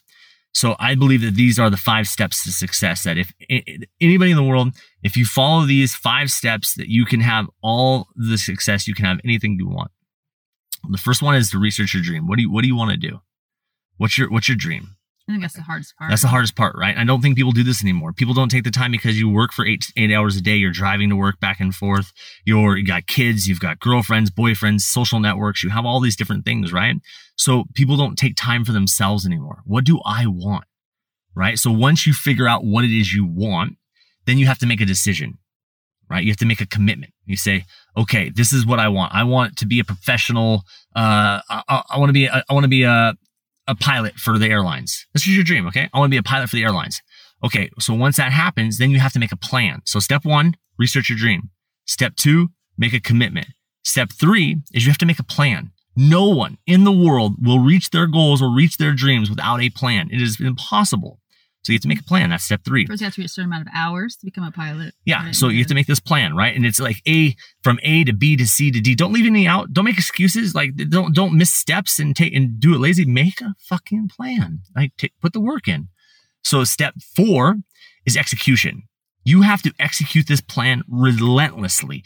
I don't want to hear about motivation. I don't want to hear about any of that shit. Kids, wives, dogs, bills, medical, cancers, death. I don't want to hear any of that shit. You have to every day, relentlessly, every waking moment, put all of your energy into step 4, executing your plan, right? Because that's your goal. That's your dream. There should be nothing else more important than that, right? So at this point, you've made like, this is my life. This is what I want to do with it. So by step 4, you should be able to say, I'm devoting every moment of my waking existence to reaching this goal. Okay. And then the new one is eventually you're going to reach your, if you follow those 4 steps, you're going to reach your goal. It's inevitable because you went from A to B, B to C, D to E. You kept going and you're going to reach your goal eventually. It's inevitable. And the most important, step 5. I just came up with this one recently. Step 5 is called reset. Here's the problem. A lot of the times for me, I got to step 4. I've reached a lot of dreams and it didn't make me happy. So instead of continuing down that road of being unhappy, there's a big red button in life and it says reset. I push the red button. I love pushing red buttons. I love it. I love it. Like anywhere there's a red button that like detonates shit, blows shit up, resets something, that destroys something. He's not lying. He's literally stops elevators because the button. Anything, or any red button, I push it. I love it. And so that's step 5 is to reset, to know that it doesn't matter if you put 10 years into it, 20 years into it. I don't care how long you put into it, is to realize that this is not making you happy. Reset. Go back to step 1. Start over. What do I really want to do?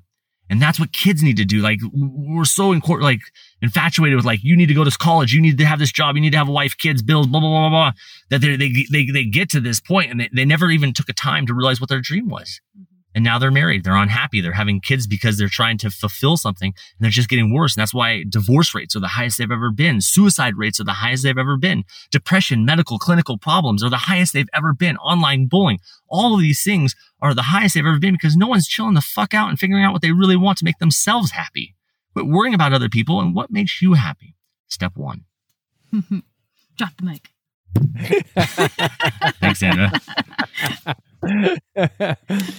Are you guys tired? Do you ever just wake up and just like, can we just not do anything today? I think Sandra does most days. I'm up at 5. If we're transparency with everybody out there, I'm up at 5 o'clock, 4:45. I'm up early. He's in charge of making coffee. I'm in charge of making coffee and pulling the blankets off and telling her to get the hell out of bed. I said, we got goals and dreams to reach. Once the coffee's poured, and then maybe after 5 minutes, when it's the right temperature, then it's time to get up. I refer to this. I'm a high octane engine, like straight dragster. Okay. All day, every day. I'm like this full blast, full energy, nonstop. You can see how we get in a little bit of trouble sometimes. Yeah. But Sandra's a hell of a diesel. Once she gets going and she commits to something, and she's an analyst. I'm a promoter. She's an analyst. So once Sandra analyzes it, she wraps her mind around it. It makes sense to her. She's combated anxiety or anything that, all of these different things. And she says, okay, I'm on board. This sounds like a good idea. I've this is usually of weeks of me trying to like do whatever it takes to get her to go this direction. And it's work. She's unstoppable, you guys. Like I literally she inspires me. She'll work so hard, so long. Like I am inspired to work harder, watching her work. Like she's like, I can't explain it. Like I'm crazy. I'm like dreaming and like taking on the world, but that's who gives a shit. Because, you need a Sandra who makes the whole thing possible. And I literally could not do this without her because she ties all of the stuff that I can't do, like focusing on computer, the marketing, all of those different things. We talk about all of it together. We have plans. We make marketing strategies, all these different things together, but she executes it. She does it. And that's her strength. My strength is the stunts, the sports, the life, the travel, the adventure. Things. I fix everything. So to your question, am I tired? No, man. I'm fucking wide awake. I'm living life. I'm just getting started. I'm just getting warmed up, dude. I just turned 40 and I'm going to conquer, like, you have no idea, like, what's going on through my mind right now. No, I'm not tired. I wish I didn't need to sleep as much. There's so much out there. Like, life is short, guys. We live for 80 years. 80 years. Like, and I'm already 40, so I'm halfway there, right? Like, but your body, so you live for 80, but your body does not work the same. It's like the gas tank, right? Like, when it gets it gets so much in the first quarter. Yeah. And then like this starts going really fast at the end. You're like, whoa. Slow down. Especially with these gas prices. No. Like that's literally back to my original statement about the movie, Awakening with Robert De Niro and Robin Williams, who obviously killed himself, right? a crazy movie. So, a story, but essentially, I see everybody else moving slow. I see everybody else sleeping. I see this. And I just want to tell everybody, like, you guys, you're going to blink a couple more times and you're going to be old. Your loved ones are going to be dying. Your money's going to be irrelevant. There's no, money can't cure something. I'll do it someday. I'll do it someday. That's the biggest. I hate hearing that. I'll do it someday when I have time or when I have money. I'm like, no. You don't understand. Do it now. Do it now. When we were in Albania, we were hiding in the mountains, and we had to compliment Jamie's Do It Now story. I always had a dream of helping animals. And my dream, I was like, okay, I'll probably be in my 50s and I'll be older when I do it because it's just not something that I can feasibly do right now. And we're in Albania, and where our camper van was parked, there were actually a herd of puppies and the mother dog that we had been feeding. And Jamie came to me one day and he said, your dream has always been to help animals. And you've always wanted to do it 10, 15, 20 years, sometime past. But why do you have to wait? If that's truly your dream, then why can't you start today? And it might not look like what you want. You might not have a ranch with hundreds of dogs, but we can help these puppies today. And you can start on your dream, take the first step. And that moment, we took one of the puppies and he said, we can foster this puppy. And, and that can be the first step. We can find some homes for the other ones. We can leave some money and some food for the mother dog and the other puppies that don't get adopted. And that's what we did. And it's been the longest fostering ever because 2 years later, we still have Journey. And she actually, at 6 months later, everything happens for a reason. She got cancer in her leg. I was petting her one day and I felt a small little bump in her leg. And she's 6 months, right? I'm like, it's probably like a tick bite that got infected. Who knows? And slowly over the next 2 weeks started to grow bigger and bigger and bigger. Well, it turns out she had a very dangerous form of cancer. And we took her to the vet in Greece. They said that they needed to amputate her leg so that it wouldn't metastasize to the rest of her. And I was heartbroken. My dream is to help animals. And the first animal I help here gets cancer. Now we're going to be traveling the world in a camper van with a 3-legged dog. And we encounter mean strays all the time. Here's my anxiety, right? We encounter all of these mean strays and my dog's not going to be able to outrun them. But like I said, the universe gives you what you need, not what you want. And luckily, she is still the happiest and fastest dog. And since then, our project, Feed a Stray a Day, was born. And we actually help stray dogs in every country that we go to. And it's a Just Care More project. We feed dogs. We give them medication when they need it, flea and tick. And we've rescued 3 of them now. We have 3 rescue dogs that are living. We found another one made her way into our Turkey. Our wolf pack. There's been multiple animals that we've taken in and found them homes. Some of them have been shipped to America. Just amazing stories. And that's been your passion project. That's my passion, right? That was the other piece of the travel. What do I love to do? Travel, fly, marketing, and helping dogs. And I was able to put them all together in the project. But you have a really cool, what nobody in the world knows this. This is why don't you tell people what you're about to go do? Because, secret squirrel. Because you have a dream. I'm going to Pakistan to reach a dream. And I told Sandra, I says, look. Yeah, Jamie's going to Pakistan to go wingsuit, base jump. I mean, this is a big project. He's going with his other full send buddy, Oliver. And since I don't wingsuit, I said, it's probably better to take it's always good to have separation in a relationship. And guys, nothing's better than when your wife tells you to go away. He said, I'm going to go for 2 weeks. And I was like, well, why don't you go for a month? And he kind of looked at me weird, like, what are you thinking? And I had already had this idea in my mind that I wanted to go work in an animal shelter. And I wanted to go volunteer and give them a month of my life to try and help them in as many ways possible, whether it's in marketing, whether it's promoting their shelter to our followers. Picking up dog shit. Picking up dog shit. Real talk. My goal is, and so I'm actually, while Jamie is going to Pakistan this month, I'm going to be spending a month in Portugal at Algarve Animal Shelter and going to be working with them, which I'm super excited about. I'm a little nervous because I'm bringing 3 dogs with me. And your van the first time on your own, bringing our home across Spain and to get to Portugal. Mm-hmm. But, we have the same dream, and that's Captain Manicorn, but there's also a split off of dreams, right? So sometimes you have to split ways, in a sense, to be able to achieve your own dreams and then come back together. And I'm excited that we've found a way to do that. Yeah. My mom used to say the best was we know Sandra doesn't really want to travel the world, do all these air sports. She really loves you, Jamie, because she lets you be exactly who you want to be. And I know that too. I'm like, Sandra, I know that you don't want to fly every day. You don't want to do these things. And I was like, you need to find something that you're passionate about, that's your mission. I was like, you can just travel the world in the van and travel with me and be happy, or you can find something that you can devote your life to that's, makes people better. And we have a 50-50 rule. I'm a pirate. I'm telling you guys that now. Don't underestimate what I'm telling you. But I feel that you have to, if you're going to take 50%, you have to give 50%. So for every 50 cents I take, I give back 50 cents so that I think the pot's even. And our way is giving back to children, giving back to dogs, to shelters, of these different things, right? So that's kind of our way of giving back as the animals. It's called, it's through Jess Caramore, through our charity. And the column is called Feed a Stray a Day. Mm-hmm. And we drive around with buckets of food and we raise money. Our patrons donate money, and we buy buckets of food. And every stray that we come across that we see on the side of the highway, we'll stop and feed, and we'll pet them and love on them. And that's how we've ended up with 3 of them. So this, for Sandra, what she's doing is huge, because she's not telling the full value. This is the first time that she has split in 12 years gone to do what she wanted to do. Everything from the runs, everything that we've wanted to do has really been me pushing, like, let's go do this. And her just holding on for dear life, like a roller coaster ride, like, okay, wee. And I'm so proud of her for following her dream, and even being married in a relationship that we're in, but saying, no, you know what? I need my time too. You go away for a month, go be happy. I want to go work in the shelter, and I need to kind of fill a hole and give back so that I can recharge my battery. Mm-hmm. And then in addition to that, I'm not flying back to her.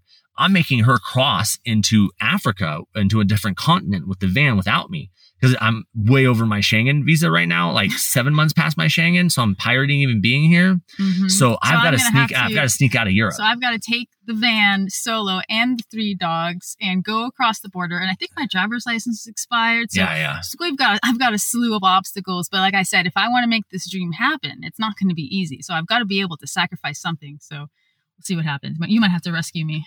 I can't get back to Europe, so good luck. Send help. Yeah, I can't. Sorry. How are you going to sneak out? So I've snuck out twice so far. Every country we've been to, we've always overstayed it. Yeah. Whatever. It's other countries we've gotten temporary residency. Romania, when the pandemic hit, we got residency so we could stay longer. Turkey, you pay a couple $100. Yeah, but at the end of the day, it like I said, the one advantage to having all that money was to learn that money. Bullshit talks and money walks. So most of the time I just pay fees, or I bribe somebody, or whatever it is. Typically we drove out of the EU Schengen to Hungary once, into Romania. We got out that way. Yeah, once we just drove out of Greece to Turkey, or to Bulgaria. He said, "You're 8 months over your Schengen." He goes, "What's the deal?" And I just looked at him and I said, "Hey man, what do you want to do? COVID, And he just looked, and we both knew, like, he would have to fill out paperwork, and he would have a lot to do if he chose to do this. And I said, "What do you want to do, man?" He stamped our visas and get the fuck out of here. So I'm hoping we're going to Barcelona, which is the leanest, here's some tricks for your people that are visiting Europe. If you want to get out of the Schengen and you've overstayed it, the best place to do it is from Spain.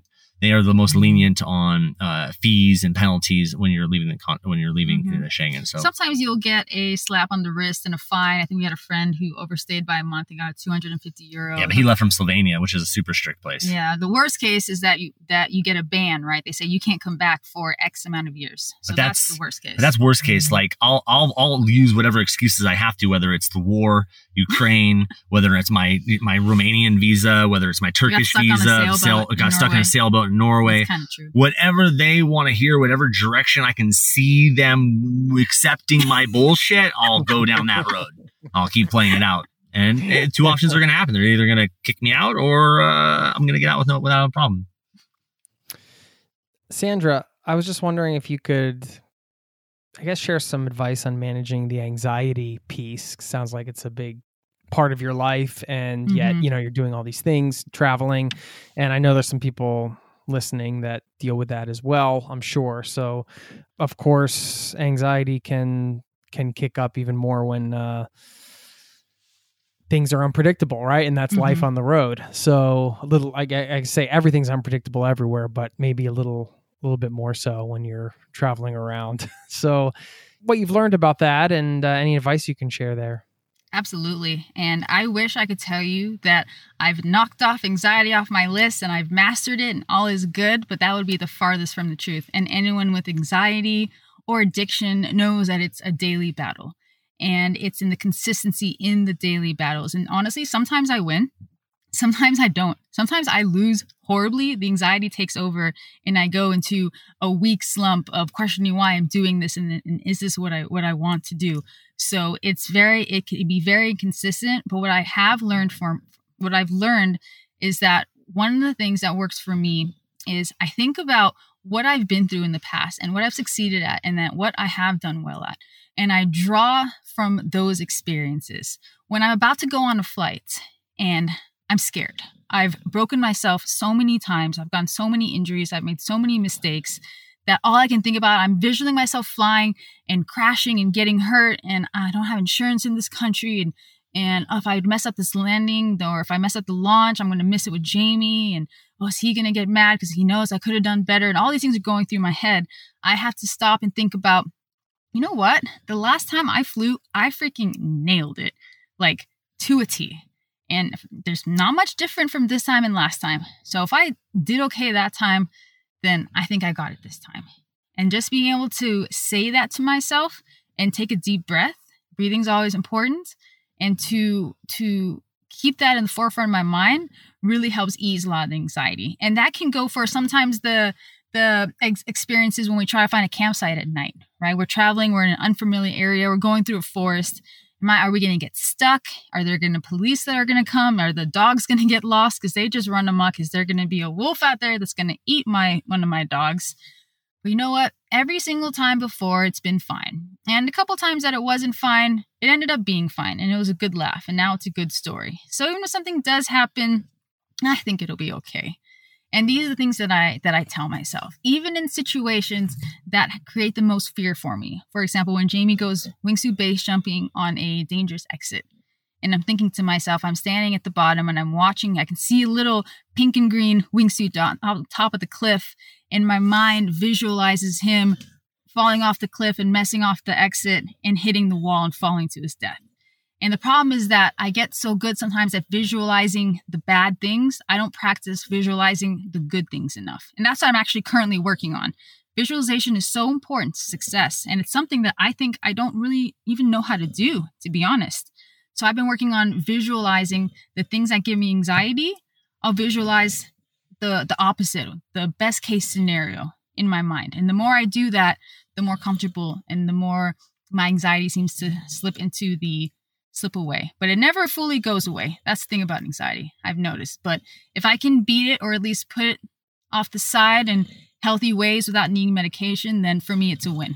And your board, talk about your board, your goal board. That's your biggest thing, how you stay focused. Oh, yeah. For me, being, if I don't have goals set for myself, I start to get, and checklists too. I don't know if it's like an OCD thing. I mean, I struggle with, I don't know what direction to go. So for what's really worked for us is we created a goal board. And whenever I reach a goal, for example, it was cold calling people, right? Potential sponsors. I don't know if anyone else has done their cold calling. It is so scary, right? So I'm calling companies. Essentially, I'm going to ask them, can we do a phone call so you can hopefully become a sponsor, right? In the simplest terms. It scared me so much. I created a checklist, on our wall. I created a check mark every time I talked to a person on the phone. And slowly, the thing that gave me anxiety, it still does, let's be honest. But now, at least when I reach the goal of talking to somebody, I get to confidently walk over my board and I can check it off. So for me, having a visualization of overcoming the things that I need to do that give me anxiety has also really helped. Cool. Thank you. Super helpful. Jamie, I'm probably never going to wingsuit. I want you to describe like the base jumping and or wingsuiting experience because it looks freaking crazy and cool. And what an interesting way to kind of explore nature because you're going to some unique spots that are suited for that, pun intended, I guess. Just describe what that experience is like. Sure. So people say that it's an adrenaline junkie kind of activity. That couldn't be further from the truth. There's definitely adrenaline that comes with it, but it's, I guess, for me, wingsuiting is overcoming fear. I'm afraid of death. I'm afraid of getting hurt. I'm afraid of this adventure stopping. So for me, wingsuiting is an opportunity for me to go on a hike, stay healthy, have a conversation with myself for 2 hours on the hike, to look at my life, to look at things that maybe people that I'm not at peace with, or problems that I have, or obstacles that I'm dealing with, and to put them in their place and prioritize them, right? Because they're not that important in the moment. If I jump off this cliff and I die, then all of these things are really irrelevant to me, and they're only left a mess to Sandra or to my family. So for me, base jumping is an opportunity to prioritize my life, to be able to tell Sandra, I love you, I love my dogs, and to know that I'm happy, but I need to do this, because if I don't do this, then it's like addiction. It's like prison. It's like the criminal background. It's, for me, it's one more thing that I don't want to let have control over me. Fear. I don't want to let fear have control over me and paralyze me. I'm the opposite of Sandra, right? Like I want to put myself in situations where I'm uncomfortable, because I think I've had somebody tell me recently, I'm most comfortable being uncomfortable. Most warriors are the happiest at war. The most dangerous time for a warrior is peacetime. We don't know what to do with ourselves. So if I don't have goals, I don't have things I'm afraid of, I don't have obstacles I'm overcoming, then I'm a mess. So wingsuiting is the pinnacle of all of these things. It's like the buildup. It's, overcoming addiction, overcoming, prison, staying out of prison, all of these things. Base jumping is the buildup for all of it. Because as you got a heavy backpack with a wingsuit and a base rig, and you're on these hikes to the top of a mountain, and you're seeing some places that most people, 99% of the world, will never even see. 99.9%, let's be honest, there's 8 billion people, right? So 99.9% of the world will never see this view. And that's step one. I'm so fortunate to even be there. And wingsuiting and base jumping is what allowed me the opportunity to see this. Then I've got step two of overcoming all of the fears and anxieties and things that I've had to overcome to get to that point. And then the moment of release, the moment of nirvana, you jump, right? Like you just jump and you're weightless and you're falling for a moment. And then all of a sudden you feel the wind start to come through the vents on the wingsuit. The wingsuit starts to inflate. You're starting to move a little bit faster. The next thing you know, you're pulling away from the wall and then you're flying. And then all of a sudden all that stress is gone and you're just fucking soaring through the sky like a bird. And in that moment, nothing else matters. There's nothing in the world that compares to that feeling. And then the next thing that happens, it's time to deploy your canopy. And all of that peace and serenity is gone. And now I'm going to fucking die. And oh shit, this thing better open. Oh, fuck me. Oh shit. You reach back with your right hand. You grab this little canopy. It's called a pilot chute. You've got it. You're like, okay. Step one. But remember, I'm cool. I'm calm. I'm breathing. But in my mind, oh shit, whoa, what the fuck's going to happen? You reach back. You grab this pilot chute. You grab a hold of it and you throw that motherfucker. Cause you that little pilot chute has to inflate. It has to pull the other canopy off your back. And there's a moment where it's silent. It's like the eeriest thing in the world because there's a second between the pilot chute inflating with air. It's got a 9-foot bridle attached to your pins. So there's that moment where you throw the canopy, it inflates, it's extending the bridle, and you're waiting for it to pop the pins. And that is the scariest moment of my life. Not the jump. Who cares about that? That's easy. You can do that. But I have no control in this moment. Did I pack my parachute right? Did I do this good? Is this not going to open? Am I going to die? So then, and now when they say your life flashes before your eyes, that's the moment right there for me. So my life flashes before my eyes, and all of a sudden I feel the pins open. You land, you give high fives. The adventure that you just shared with your friend, with Sandra, everybody is on another level of cloud nine. And the best part is you can pack your parachute and you can go do it again and again and again and again. And you get better and the opportunities grow. And then that's the passion and the discipline. And you get to do things, like fly over K2 or, fly over castles. And, it's just an amazing experience. And, it's the most dangerous sport in the world. They say the only sport that's more dangerous is, mountaineering above 8,000 feet, the death zone. But the majority of the people, the ratio of people dying doing that is pretty high as well. 1 out of every 4 people who climb K2. So there's a pretty high ratio of death to that, but it's also pretty high for wingsuiting. The mistakes you can make, it's user error, you packed it wrong. Or maybe before one of the reasons I went sober was because I was afraid that I was going to make a mistake while I was on drugs. And I was going to pack my parachute wrong and I would die, because of a mistake I made on drugs. So that's why I never party. I never even touch something if I know I'm going to jump in a day or 2 days. Like my mind is absolutely clear.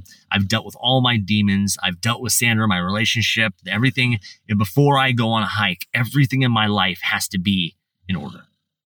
that's a hell of a thing to have. That clarity. Like, I know my dream, my life is in order. I'm going to go overcome this obstacle. I'm going to fly. It's going to be the most beautiful thing in the world. And I'm going to see something that nobody else or very few people in the world have ever seen. And I'm going to keep moving on, baby, because tomorrow's a new day and a new adventure. And because you keep doing this, you're essentially putting your life in order, facing all that each time.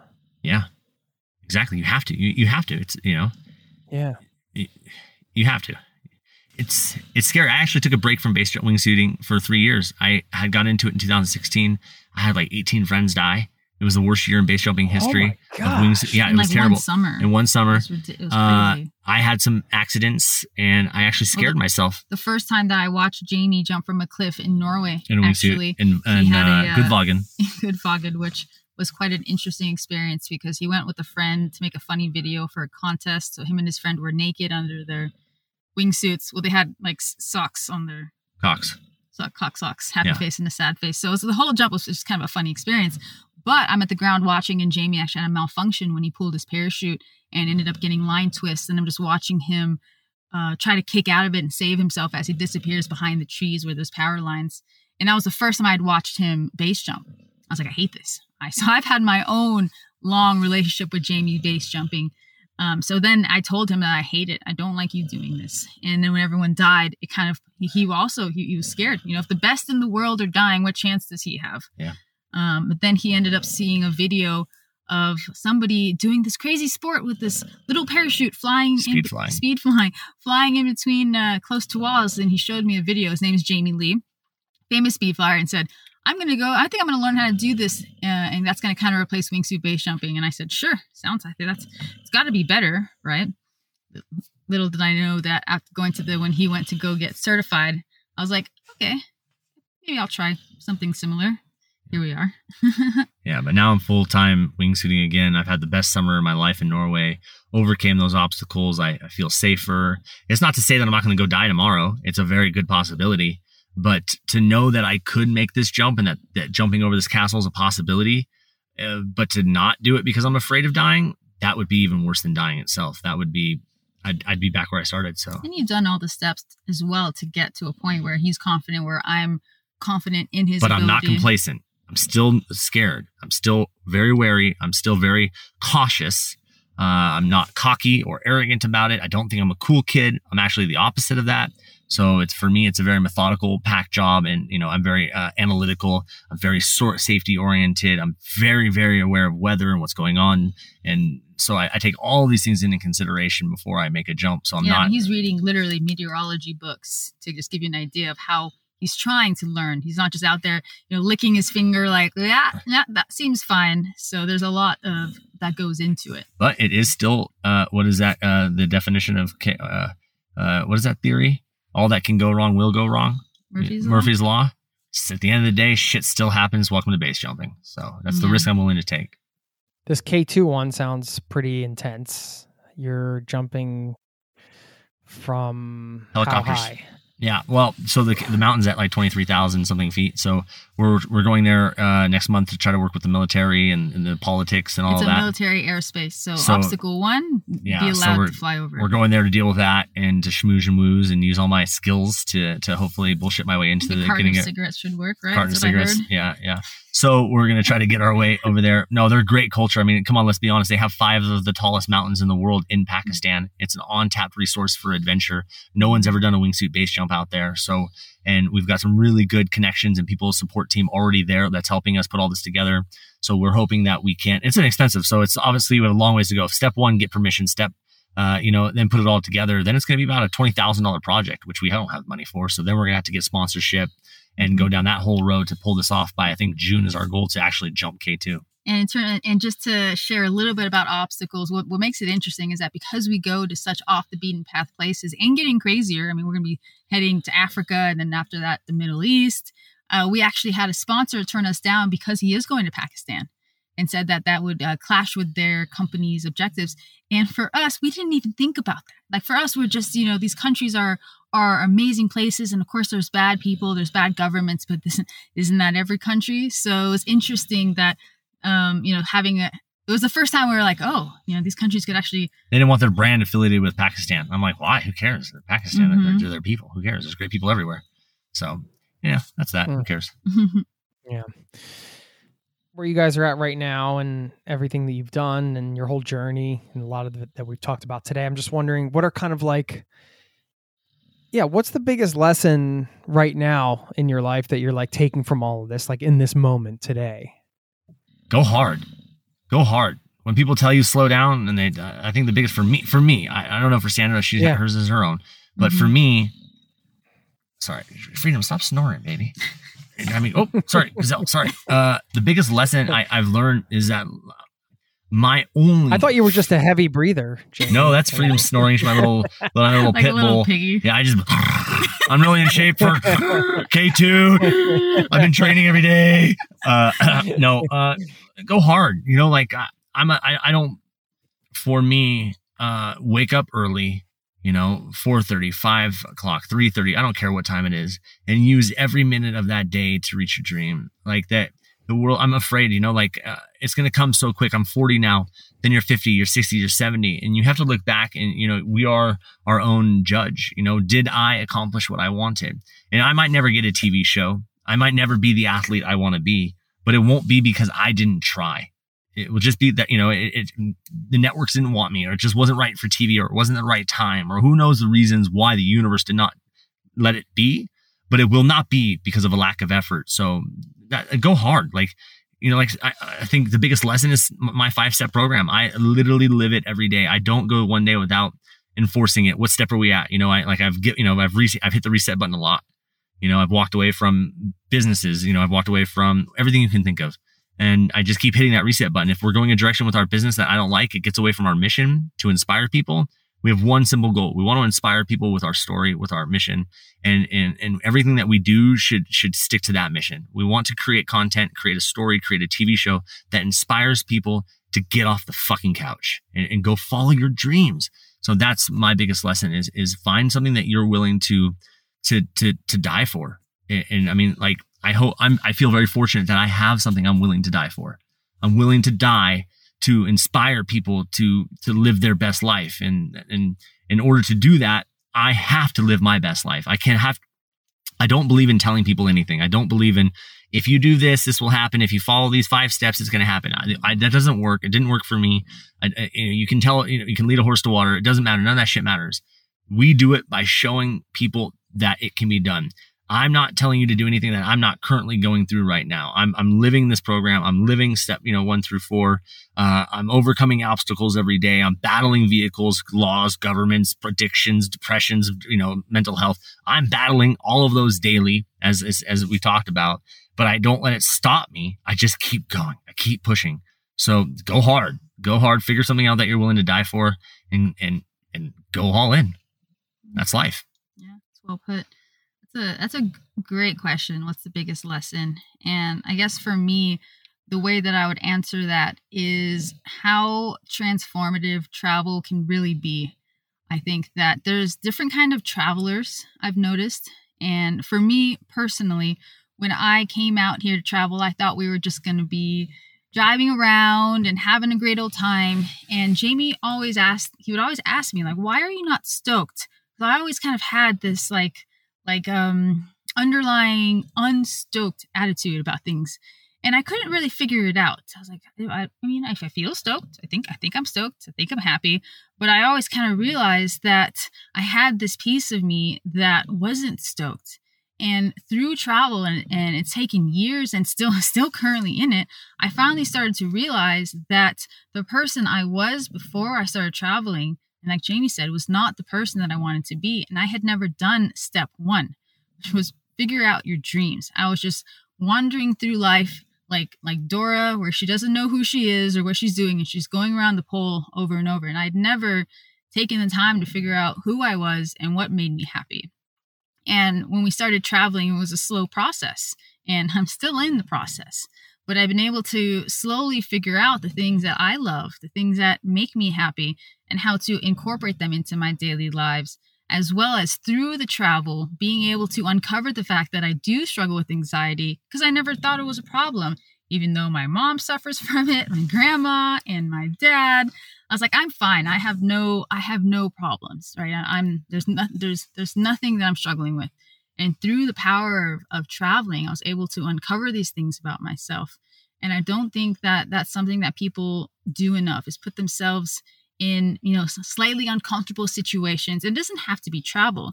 It can just be doing new experiences to figure out, I like this and I don't like this. I think that there in Norway, there's actually a program that I think is amazing called the Folkeskole. Fukai Fuck school, something. It sounds like Fuck High School. Yeah. Fuck high school. And it's we learned about when we were in Norway. And after, you know what I'm talking about. He's why it's 18-year-old can get to go do it. After high school, they have this school that kids can go to. And it's essentially, you can go, and if you kind of like skiing, you take a skiing course, you can take a travel course, you can take they have all these different classes on different topics just of hiking and guiding, and you can try different things. And I think it counts as school course, right? Like it's 2 years, and you just try all these different activities and figure out what you like. And I think that's amazing because I'd never done anything like that. I had turned 18. I got out of my behavior modification program. I just started doing drugs. And then eventually I was like, okay, maybe I should quit meth after hitting rock bottom. And I started drinking. And then I met Jamie and we started these businesses. So I never had the time to figure out, what do I like? What do I love? So I think for me, that's been the biggest lesson, is the self-discovery that comes with travel and putting yourself in new experiences. External exploration to create internal satisfaction. No, just external and internal exploration. Yeah. Mm-hmm. Number one sort of practical travel tips, since you guys have been all over the place now. Practical? People out there, listen, bury your shit, throw your toilet paper away. There's my travel tip. You want to be better a human being? Throw your damn toilet paper away, all you van lifers and all you travelers out there.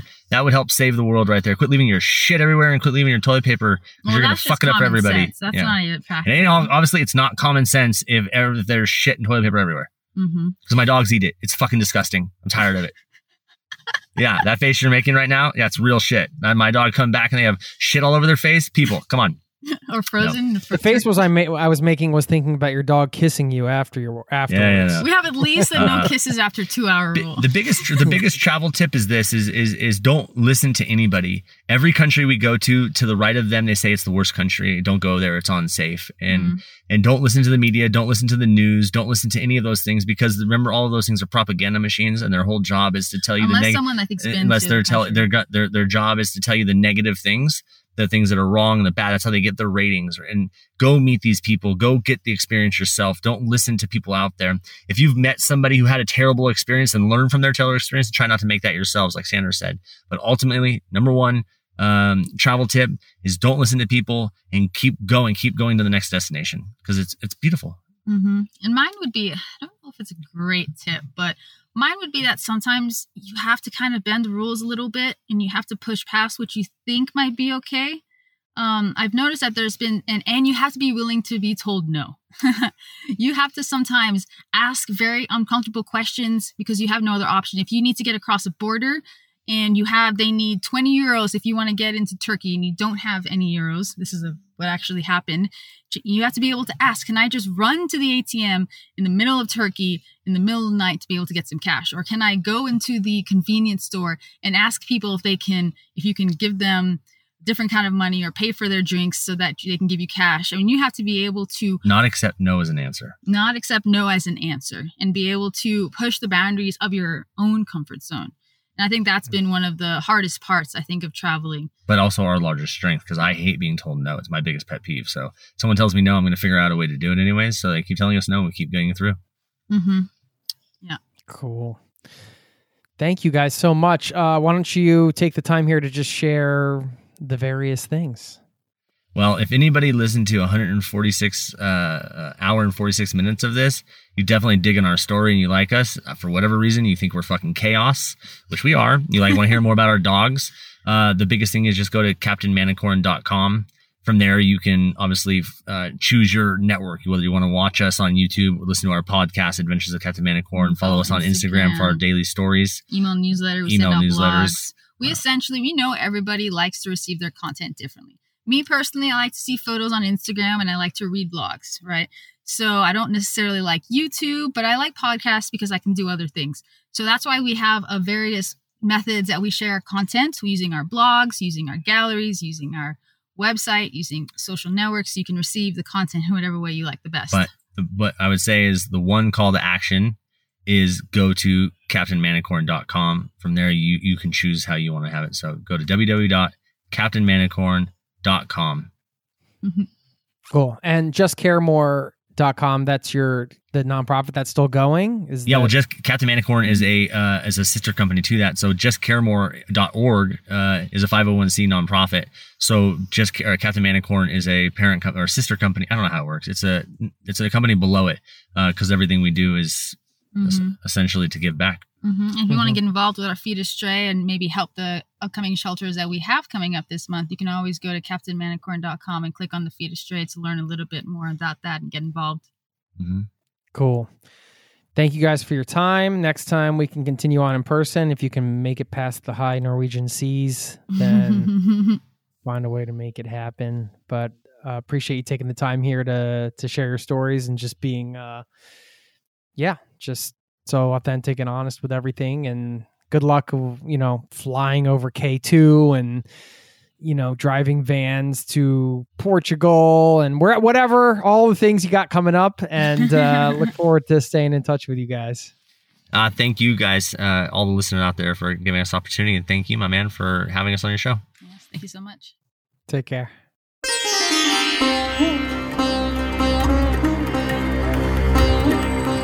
There you have it. Special thanks to Jamie and Sandra from CaptainManicorn.com for stopping by the show. Wishing them the best of luck as they continue to chase their world record and their travel dreams. You heard about the reality of their journey getting to travel. Everybody's journey is different, and I'm always fascinated to hear that transition to travel and how people managed it.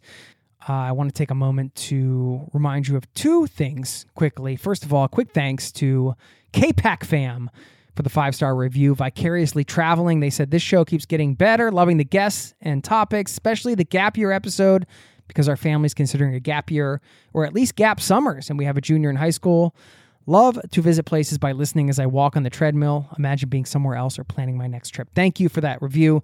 If you haven't taken time to leave a review and you want to do that, always helps the show get out there, which in turn helps more people travel. That's the idea for the show, helping people travel on their terms. And I also want to invite you to get in touch. You don't have to leave a review. You can leave me a voicemail, drop me an email, share some tips on travel, maybe your best travel tip. Just let me know what you're up to. Say hello. It's all good. I would love to share more from the community, but I need to hear from you, and I don't want this to be a one-way conversation. So just another reminder to please get in touch. Jason@zerototravel.com. But my preferred message is a voicemail. So if you have 90 seconds, you can click that link in all the show notes and leave me a message, and I will send you a personal message back because I love to hear from listeners. I just wanted to give you a quick reminder there. And I'm going to share a quote I found when I searched quotes on tenacity. And I found this one from F. Scott Fitzgerald, and I will leave you with this. Never confuse a single defeat with a final defeat. Thanks for listening, and I'll see you next week. Peace and love to you and yours. Cheers. This podcast has been brought to you by ZeroToTravel.com. Ideas and advice to make your travel dreams a reality.